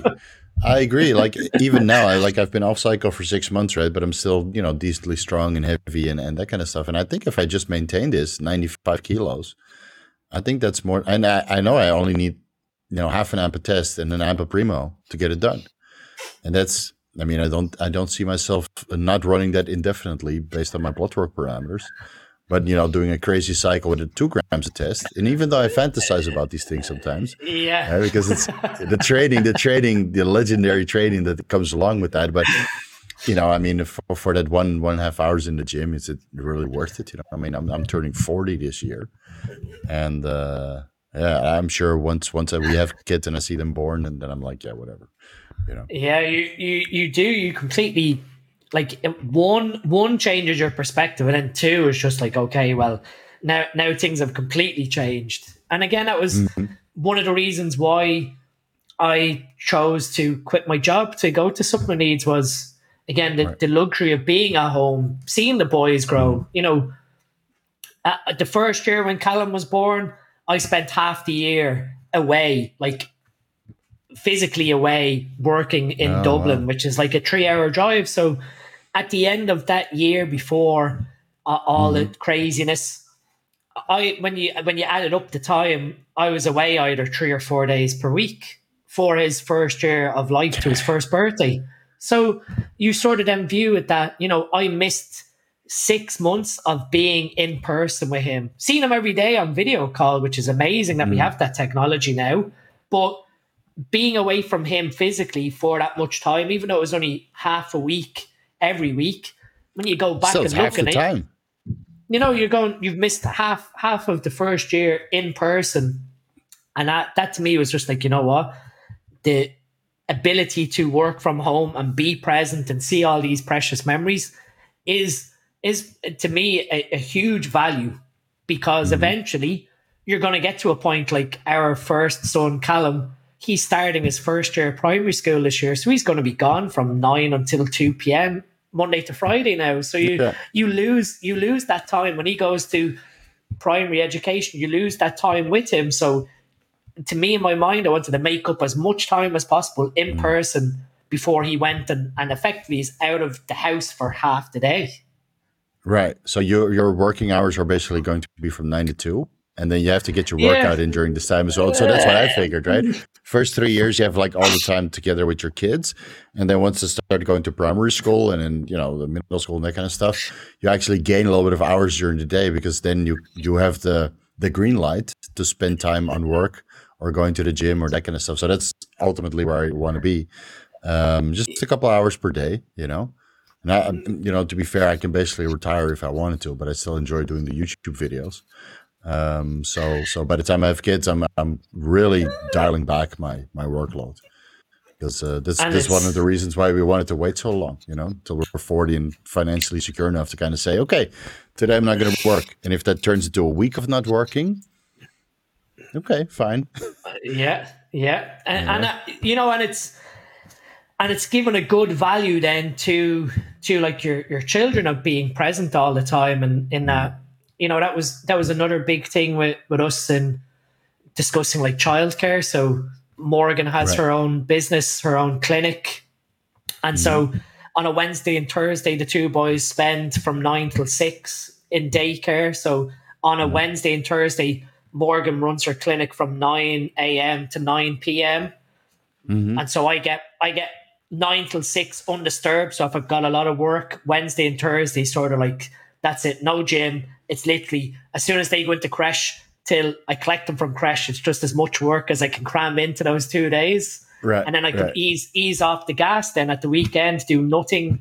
Friday, take care of some jobs with supplement needs, but I can Mm. make sure that on those 2 days when there's no distractions, those are the sort of workflow days to Right. capitalize on Right. that being out of the house. So it'd be the same when you go to primary school. You've got now 5 days, and so you sort of see the first 4 years are really vital of getting to see every last little bit, because Uh, beyond that sort of fourth year, they're in primary school for 9 months of the year. So again, you lose five yeah. days where you don't see them for quite a bit of time, and Right.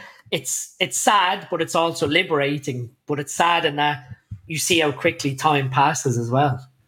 No, I know. Like for them, it goes super fast. I remember when I was a young kid, and then you realize that you have so many hours in the day, right? And then I have to go to bed, and it felt like a lifetime. For me now, it feels like, oh, I have to go to bed again.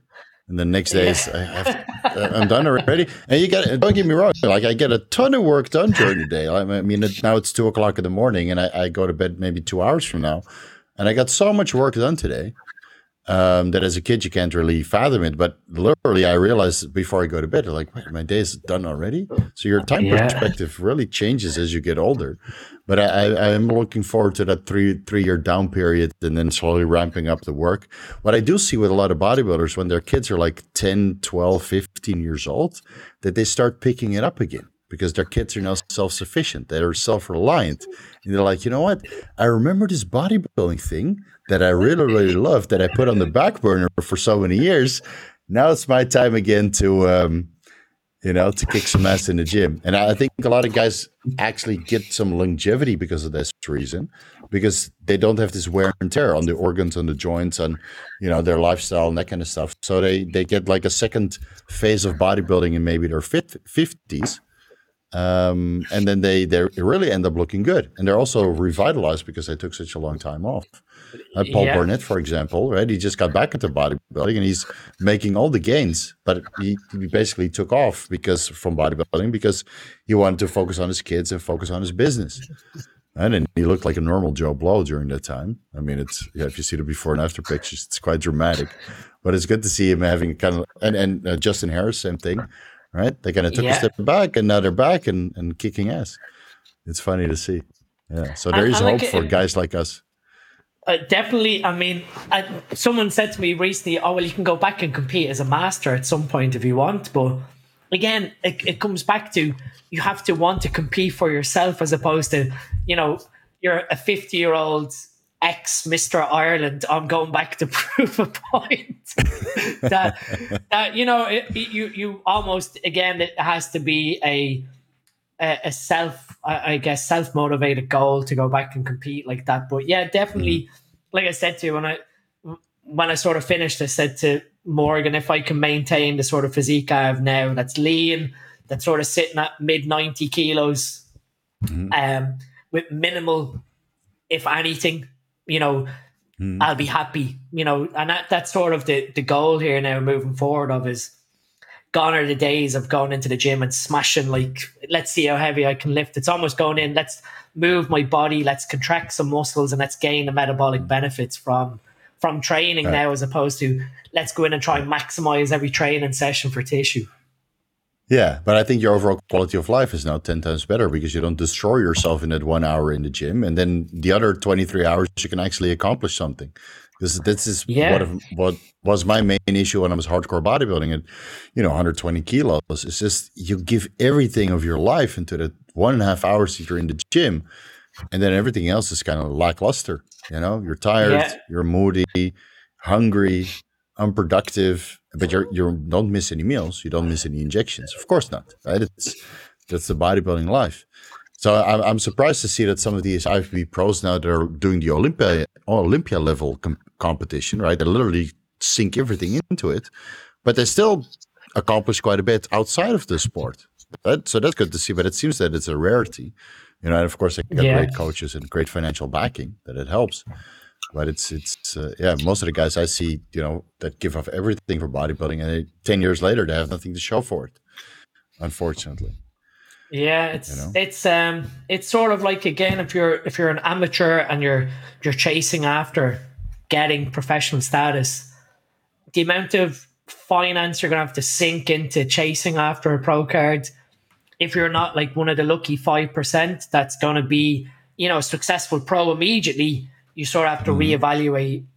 Would you be better off putting all that time investment into something more so building your own brand as opposed to trying to achieve a status for the sake of saying you're an IFBB pro? Yeah, It's sort of it's lost its meaning a little bit, and how not achievable it is, but how accessible it's become. That it's no longer sort of a rite of passage of being the best of the best. It's almost like who's turned up on the day and who's been rewarded.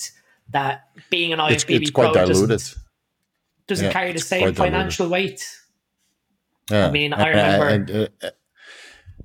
Add to that all the kids who are on social media who have 10 times bigger followings that they're engaged with way better, and their revenue streams. I mean, I see the sales figures from some of these supplements companies, and these kids who have never competed, who've got huge followings, they turn over pre-workout like cocaine. Yeah, it's the scary. amount, no, they make like $60,000 to $100,000 a month just on Yeah, sales, and no IFB Pro generates that. None of them. Maybe Jay Cutler and Chris Bumstead, but most of these pros, they don't turn it over. The amount of uh, sales that these social media influencers do, and their uh, expenses are 10 times higher. I think the legacy contracts of like 10, 15,000 pound or dollars per month, like salary Mm-hmm. contracts, are gone. It's Gone. being within that sort of supplement industry. A lot of it is influencer marketing now, which is tactful on the company's perspective, but it's no longer sort of before you became an IFBB pro, you picked up a big contract with one of the Mm-hmm. big US manufacturing companies, and that was you sort of settling that you got your wage, you done your photo shoots, you were in the magazines, you were at some of the expos promoting supplements that you probably didn't take, and you got a nice big paycheck at the end of the month, and allowed you to compete at a couple of big competitions a year. But that was sort of how the industry moved, like in the mid Mm-hmm. 2000s. And then Yeah. obviously with social media in the last 5 or 6 years, once you've got a good following, a good social proof, um, good marketing capability, you can generate quite a lot of money, like you've said there, with certain Yeah. supplement brands where it might not be the most efficacious product, but the marketing buys people into it and they earn a good wage from Yeah. it. And they have worldwide coverage, which helps a lot also because social media is worldwide and not just America, not just the UK, not just Australia. Like if you have Yeah. worldwide coverage for a supplement brand, and you have an audience of a couple social media influencers that service the entire world, you can make a lot of sales. And of course, cost and marketing and all that stuff. I mean, it's with every product, right? That goes on with it. But I think a lot of bodybuilders are kind of overlooking that, and I see some of them really adopt the social media life, which is good. Like Martin Fitzwater. It's one of the new IFB Yeah. pros, younger guys, Yeah. I know the right? name. Yeah. So so he produces his shorts and he does a lot of content, and of course Nick Walker and Derek Lunsford, all these guys that produce a ton of content. And trust me, their sales are far outshining any prize money or actual supplement sponsorship deal that they get, right? Because they're active on social media. Yeah. So I wonder how many like freaky genetic individuals that could be phenomenal pros in the back end of the 90s and the 2000s, right, with a good supplement sponsorship, and they would just go balls to the wall for bodybuilding. How many of those guys are we now losing to social media influencer status because they can do 10 times better for half the work, right? Yeah. From a bodybuilding perspective, of course, making pictures and videos that takes hours out of the day as well. It's not just let's make a video and throw it online. It's not that simple, unfortunately. I wish I'd Yeah. have a lot more content if it Yeah, it's was. very selective, and even in terms of like marketing and imagery, it Mhm. like that's one thing now that we're starting to view even as a supplement company with supplement needs, that we Mhm. started as a bodybuilding company, and everything I formulated hasn't just been for bodybuilders, but the bodybuilding demographic was obviously first and foremost sort of the primary care aspect of what I wanted to introduce, like the heart stack, liver stack, and if Mhm. you're going to do these drugs, these are the mechanisms to disease, and these supplements might offset it. But we're now starting to, branch into general population and branch into longevity.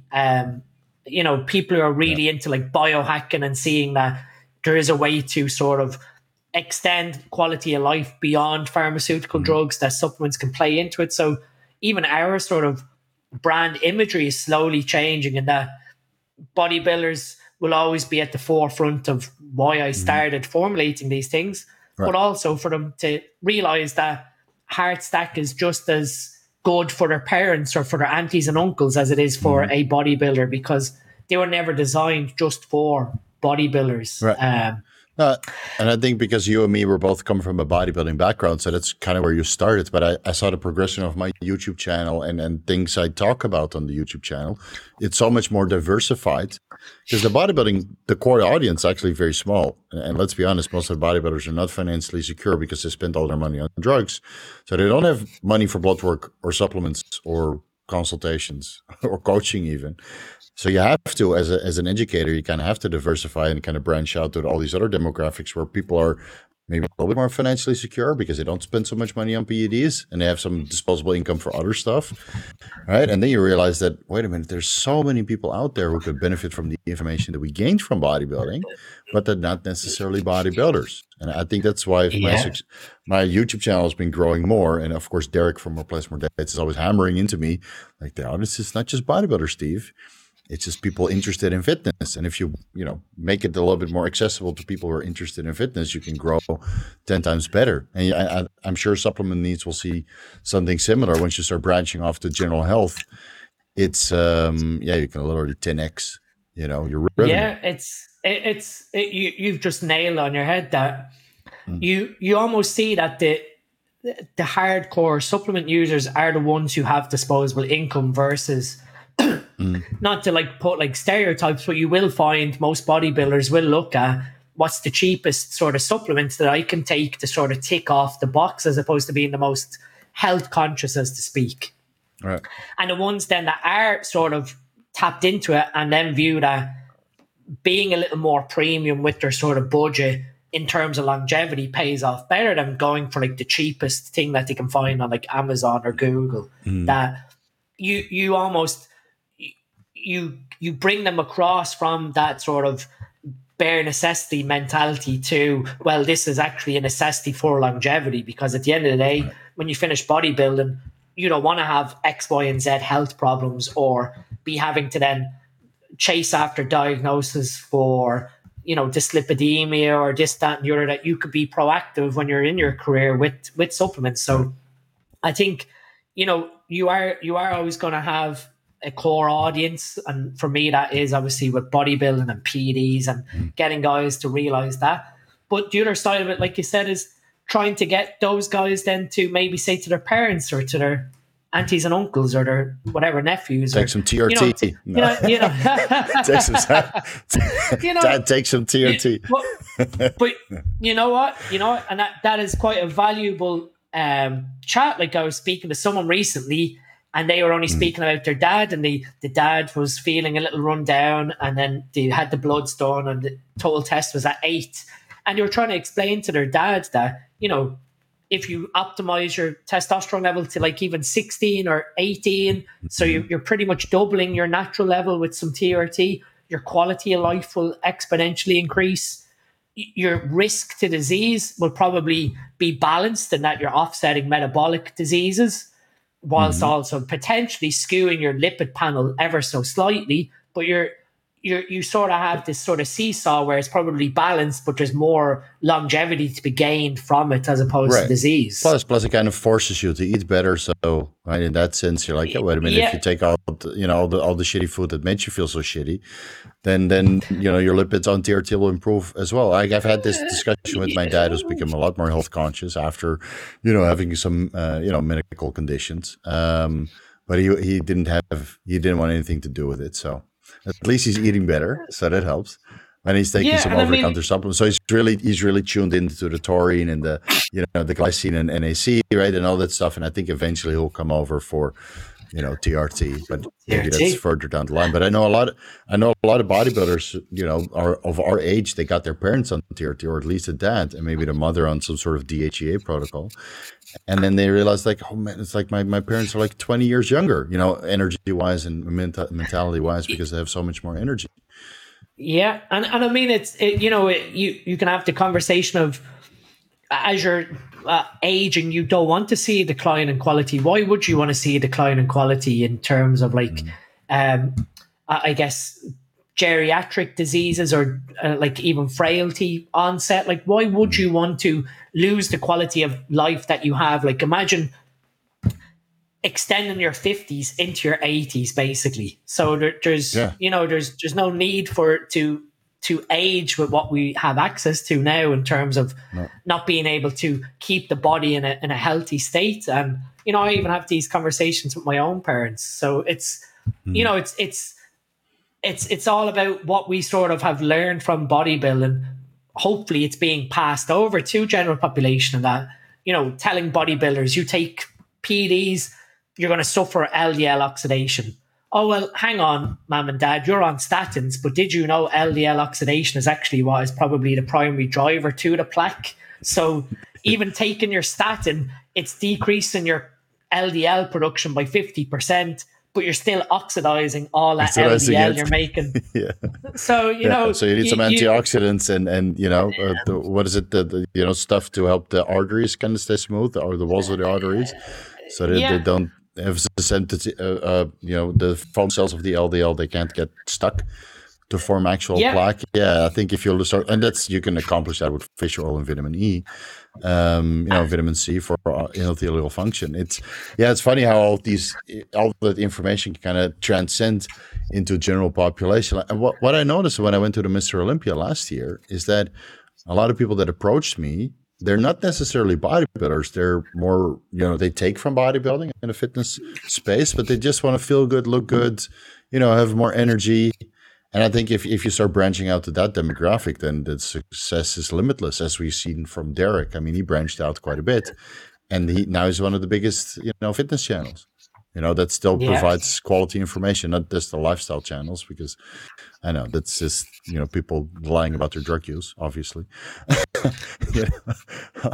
All these 2 million, 4 million subscriber channels that say that they're natural, but they're not. And at least Derek provides some value.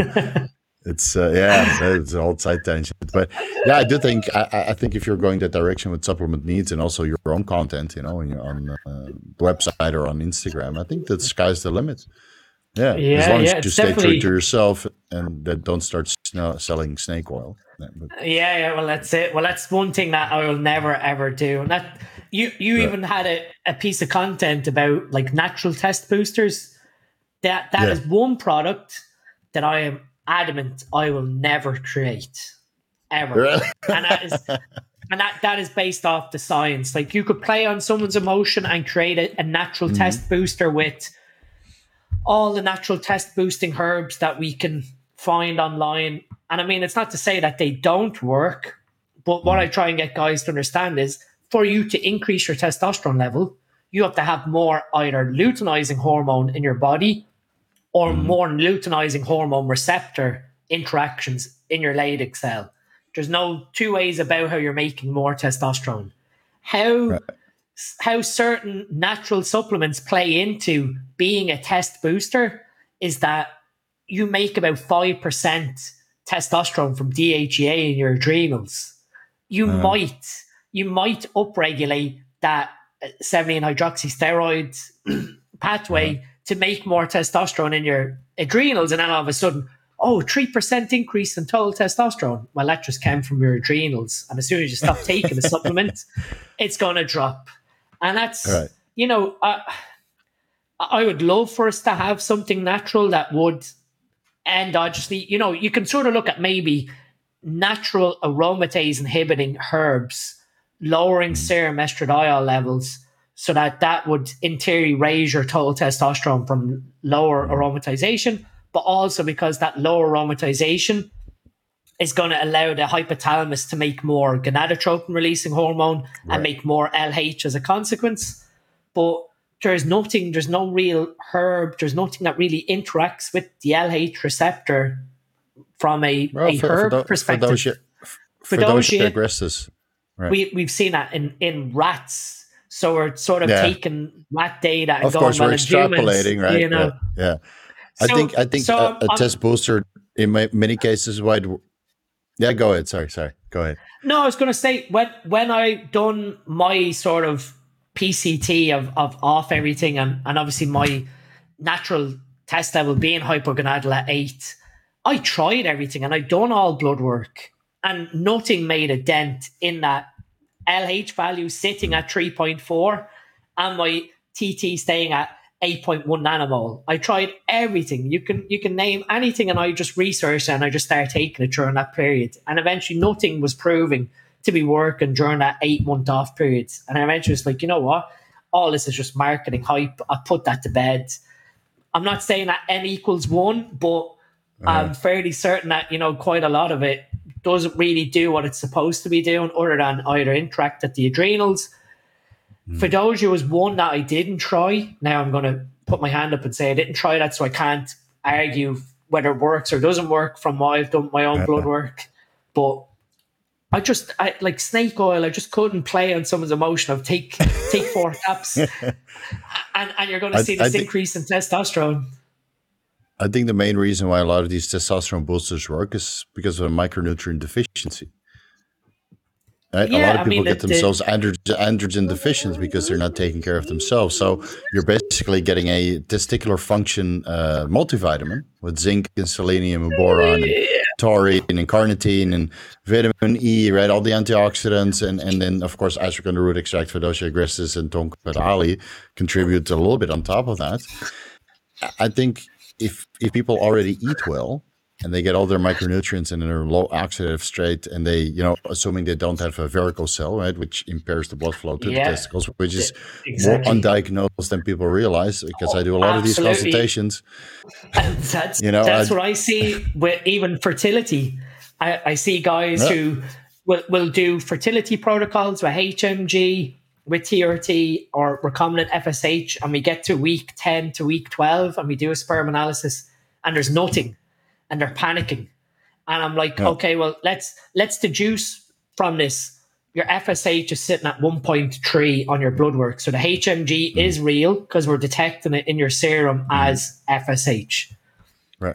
How about we go and get a testicular ultrasound? What's that going to show? Well, for one thing, there's probably a varicocele, so the FSH is going nowhere. It's not going to your testicle. Exactly. And then they have to go through the ringer, because it's one of the most uncomfortable ultrasounds you have to do, unless you get a really hot sonographer. But yeah, good luck. It never turns out that, dude, I had a guy, I'd done it twice. I got a guy. I'm like, oh God, here we go, man. Yeah, so you really have to go with your testicles out, not your butt out, but your testicles. Yeah, it was not fun. But yeah, at least you can diagnose if there's an issue. So I did this 1.5 years ago, and about a half a year ago, when I started this fertility protocol, just to have a double checkup to see if I had a varicocele, because you can sink all of this money into fertility medications, and it's not cheap. Recombinant FSH, it's not cheap. You want to make sure that it gets to the receptor. So I was able to diagnose that, okay, there's nothing going on internally, right? And no necrotic tissue and no issues with the testicle. So structurally, it all looked good. And then you go in this fertility protocol, and my fertility is, crazy. My fertility levels are crazy.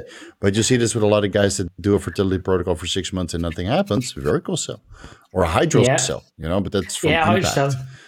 And then you sort of deduce from them that, like, a simple question is, when you do a leg press, do you feel any pressure in your groin? Well, a little bit. I feel this little pull on my right groin when I'm in the bottom of a leg press. Just like, right, there's our answer. Just go and get the ultrasound, because it sounds like you've got a varicose.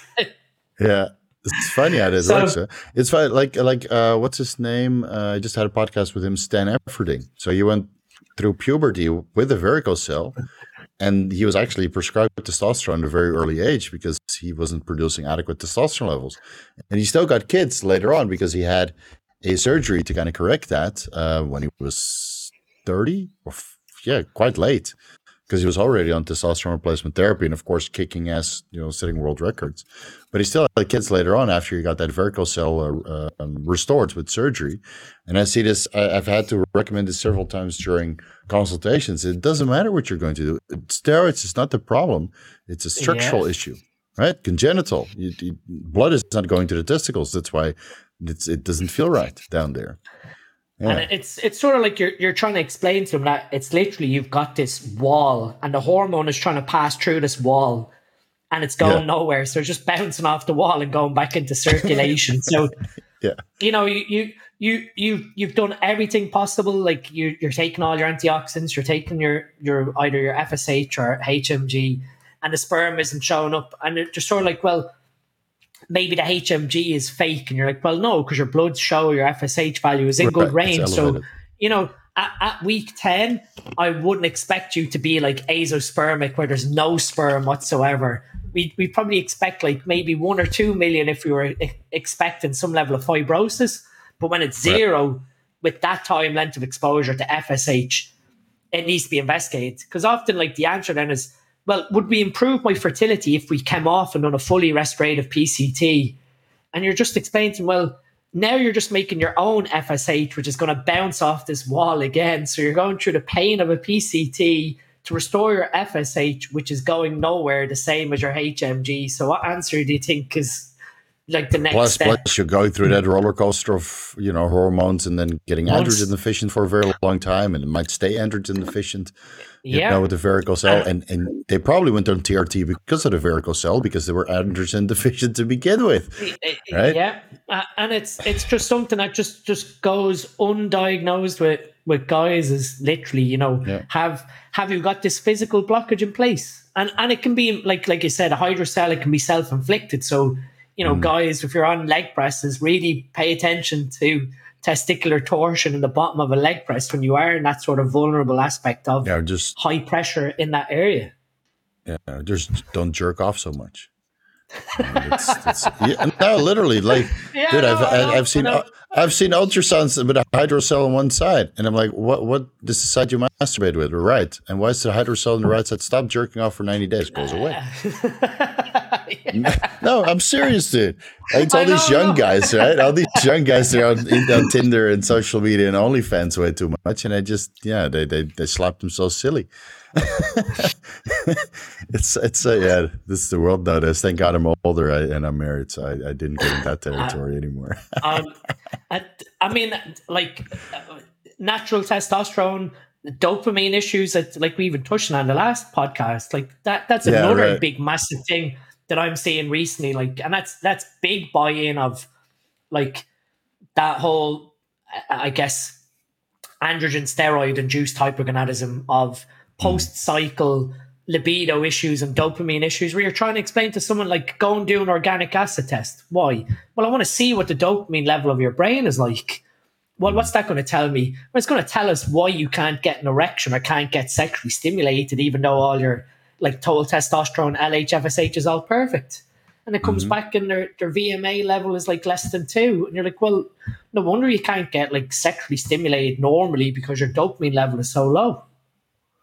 Yeah. That's another like big fire waiting to happen now in the next couple of years, of, like, so many people with, like, not even ADHD type symptoms, but just literally just manic depressive. Dopamine issues. Where And then they're gonna have, you can do a dopamine detox, and you can go on 9-MeBC and take all the stimulus out, but that takes time to recover. Yeah. I mean, a lot of guys do benefit from L-tyrosine and vitamin B6, B5P supplementation to a certain extent. You can kind of alleviate it, but you never get the same dopaminergic response that you get on dopaminergic compounds like testosterone, trenbolone, etc. Right? You need that signaling downstream to kind of take hold. That's why guys are like, I want the porn stack like I felt on trenbolone. It's not going to work. And it's toxic, because you're even trying to, like, even in consults, when I'm trying to explain to guys, they come to me with, like, I've no libido. And when you sort of work through everything, you arrive at, like, the core message of, oh, my libido isn't the same as when I was on gear. And you're trying to explain to them, you'll never have the same libido as when you're on a raging cycle, as when you're on either TRT or fully recovered post-cycle. Like, you can't, I could never compare my old car, which was an RX-8, Mazda RX-8 with, like, 250 brake horsepower, 2 rotor engines, to, like, the Qashqai 1.9 diesel liter Qashqai car, dad car that I drive now. Like, you could never compare how it feels to drive that sports car versus how it feels to push on the accelerator of this car and, like, go nowhere. Whereas as soon as you put your foot on the RX-8, the car just shut off. So, like, you can't have this comparison syndrome, regardless of, like, even social media, comparison syndrome of your mental clarity and mental state on a cycle versus off can never be compared. No, no, I know, but you get used to it though after a couple months off. Like I've been off now for like 6 7 months, right? And now I'm finally getting used back to into my groove because, and even though I'm not technically off because I'm still using HCG and FSH, right? So my testosterone levels are like 600, 700 nanograms per deciliter, depending on when I measure it. So my levels are good, but the drive and the motivation and the sex drive obviously is not the same even on basic TRT. And I mean, when I was on 2 grams a test, I mean, dude, destruction left and right in the gym and at home and right, and but also in business because you just stimulate it the whole day. Yeah, it's It's not sustainable it's though. no, and you're gonna see like that comparison of even like trying to chase, like when someone comes to me with something like that in a consult, like not to put any sort of disheartening to it, but you almost end up with this sort of coaching session of your brain chemistry is never going to be the same, and that's why these things can get highly addictive in the sense of you want to feel that way all the time, but then there's the trade-off of your health that you can't sustain that dopamine drive long term if you want your brain to be fully functioning when you're in your 40s and 50s. Oh yeah, of course, yeah, because then you get the shakiness and the Parkinson-like symptoms. As you sometimes see with older bodybuilders that are really redlining their stuff. When you see them in interviews on Dave Palumbo's show, and you're like, ooh, I wonder Yeah, what this guy did in his younger years because they've been, yeah. I mean, it's clear, right? To you also, you just see these guys, and it's some neurotransmitter issue going on. They're not 100% present anymore. It's a shame to see. the neurotoxicity, and I mean, like, even someone asked me a question recently on the SN Education forum about they wanted to use some nandrolone, but they were going through some bereavement issues, and they wanted to know could they use nandrolone for some joint care, so basically joint lubrication with the mineral corticoid activation and all that, and basically wanted to know, is it safe with the sort of brain state that I'm in now to use this compound? And like the instant answer is no. You're putting a drug in that is completely neurotoxic, that is going to increase your dopamine, which is going to have potential knock-on effects to OCD behavior. Combine that with sort of, I guess, depression and feeling Right. a sense of like, I guess, lulment, that putting in this drug is probably going to amplify those negative emotions as opposed to amplifying positive ones. So, like, the serious answer to them was no. And more so, like, MPP maybe with the short half life, but definitely not nandrolone deca, which is like basically was looking for the answer of, oh, can I go and get this prescribed to help my joints? And it's sort of like, well, work through the mental instability period with the bereavement and then maybe look to put in the compound, as opposed to Exactly. Yeah. knowing Yeah. Right. that compound's going to really make things a hell of a lot worse. And, that probably applies to anyone listening here, that you really need to be in the right frame of mind when you're putting some of these compounds in, because they are going to shape how you think and feel.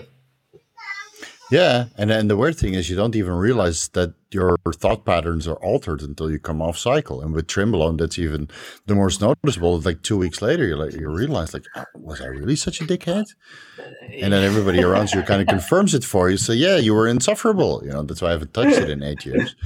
And then, but even on the regular DHT derivatives, you're a little bit more irritable, a little bit more snappy, a little bit, quicker and more definitive in your decision making process. And sometimes it's okay to kind of ease back and just stick with TRT or even come off cycle to kind of humble yourself.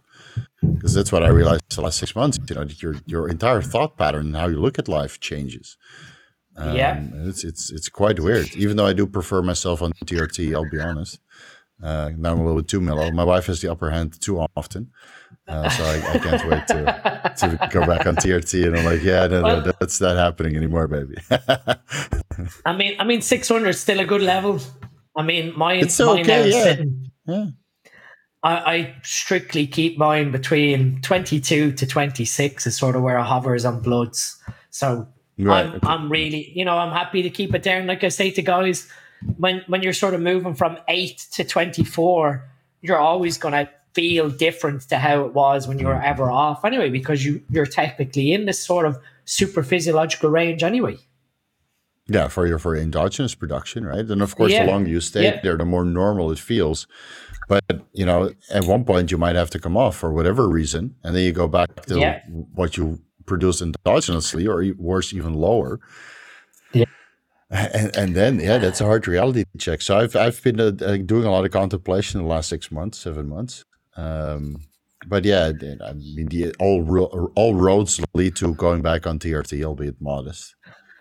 TRT I plus. mean, we Yeah. we touched on it like in the first podcast. Mine was again my triglycerides when I was sitting at 8 nanomole. I seeing metabolic dysfunction from being at a lower level when my metabolism over the period of 6 years had become used to being manipulated to that level. So you Right. you have to sort of view again that if you commit to something like this, your commitment is there for good. That when you come off and you move back again, you have that risk of metabolic dysfunction because your pancreatic androgen receptors, your liver androgen receptors, your intestinal ones that we talked about earlier, they're all reliant on this new set level of testosterone versus your hypogonadal level that you're not achieving that activation, so your metabolism will suffer. And so unless you want to Yeah. eat sawdust to try and Right. make Right. that Right. genomic. Right. So, I mean, we can take myself as an example. Right? I was very regimented with my diet for, let's say, the first 5 months after coming off cycle. And I actually got leaner. And then I went on holiday and I started eating a little bit more freely, which is literally like a 500 calorie increase. So I went from 2,500 to 3,000, which is nothing for a guy my size, 3,000 calories per day. Same food, just more of it. And now I'm fat. Your metabolic processes completely change. Your insulin sensitivity, Yeah. your triglyceride disposal completely changes. Yeah. And Yeah. again, And even on my blood work, my hemoglobin A1C didn't change, my triglycerides didn't change, but something with the turnover of nutrients, whether that's a thyroid or stuff, you just slowly start getting fatter and fatter and fatter. You're like, man, what the hell's going on? It's surprising to see. And then I took 5 weeks off, and then everything fell apart. Of course, so now I have a little bit of a goal to get back in shape. But yeah, it's I mean, getting in shape now. What's up, buddy? My bedroom story. I'll read your bedroom story now in a few minutes. You want to say hello to Steve? Hey, Hello. buddy. What's up? How are you? Good. Good. You good? Yeah, I have an Iron Man push. You can push. I'll show you now. You have an Iron Man? Okay, show it to me, please. Morgan. This is why I love kids. Right. No. Callum. He wants to show Steve his. You're showing him you've got Thanos. Oh my God. Why didn't I have that when I was younger? Oh, you got the gloves too? Okay, no snapping. Please, no snapping. Right, Callum, it's time for bed. Ask him if he's Team Iron Man or Team Thanos. Callum. And even have a bonus seat. Here, look, you on it. It's good. There you go. There. I have a plug there.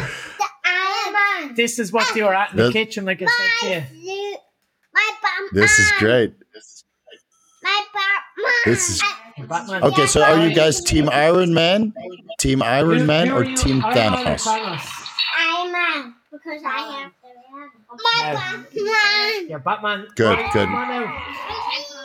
Now, come on up. We work here. Come on. I didn't know you had some. I know someone's asked me. Is that Right. Right, leave them here. Uh-huh. Man, I need these toys myself. Right. Callum, come on, bring them upstairs. Yes, I'll come up to him in a minute. I'll let him go in 5 minutes. We got to wrap up. we'll wrap up the show, and then you can play with the toys. It's so amazing that all these kids have the most amazing toys. I remember when I had toys that were not as cool as yours, as theirs. The two of them, they got them earlier, and the two one has Iron Man and one has Thanos. So you see in Charlie, the 2-year-old. They're all battling it out and reenacting the movies. Yeah. So That's good. That's when you're an adult with 2 boys, you can relive toys through them as well. The childhood, right? Yeah. I remember my mom told me like years ago that I should keep all my toys. So I did. They're all back in Holland. And the next time I go, I'll pick them up so I can slowly feed them to my kids and to save myself on child kids. So I have like all these ancient toys from Star Wars, like first generation, toys. You probably grew up in the 90s. Of course. Yes. Yeah. It's the White Ranger sword. It's a Mumra scepter, right? It's a White Power Ranger, or not? White Power Ranger, yeah. Yeah, I thought it was a Mumra scepter from. That was in my parents' house, so it still keep works. Oh, the batteries must have went. Oh no, there we go. They played with it a lot. Your kids are probably who is the White Power Ranger? And then you got to show them, and then you can watch all those old cartoons. Showed them on Netflix, and now they're obsessed with Power Rangers. Oh wow! There's actually a new. There was recently a new episode coming out from Power Rangers, where like 3 or 4 of the actors. Yeah, 3 or 4 of the actors. Rewatched it. It was very, very nostalgic. But when you're like me and you've got the 2 boys, you live through them with toys and whatever else. So of course, it's a warning for whenever you have kids. That's funny. I'm not going to have you keep you from your kids any longer. This was great, man. Thanks so much for all of your insights. I'm sure people are going to love this. Let's get to 50,000 views on this podcast. Yeah. All right, guys, make it happen, guys. All right, and I'll talk to you again very soon. Let's not wait a year. We always have a lot to report. No, absolutely. So, it's always a pleasure. We'll do this again soon. Have a good day, buddy. Take care. Cheers, Steve. Bye.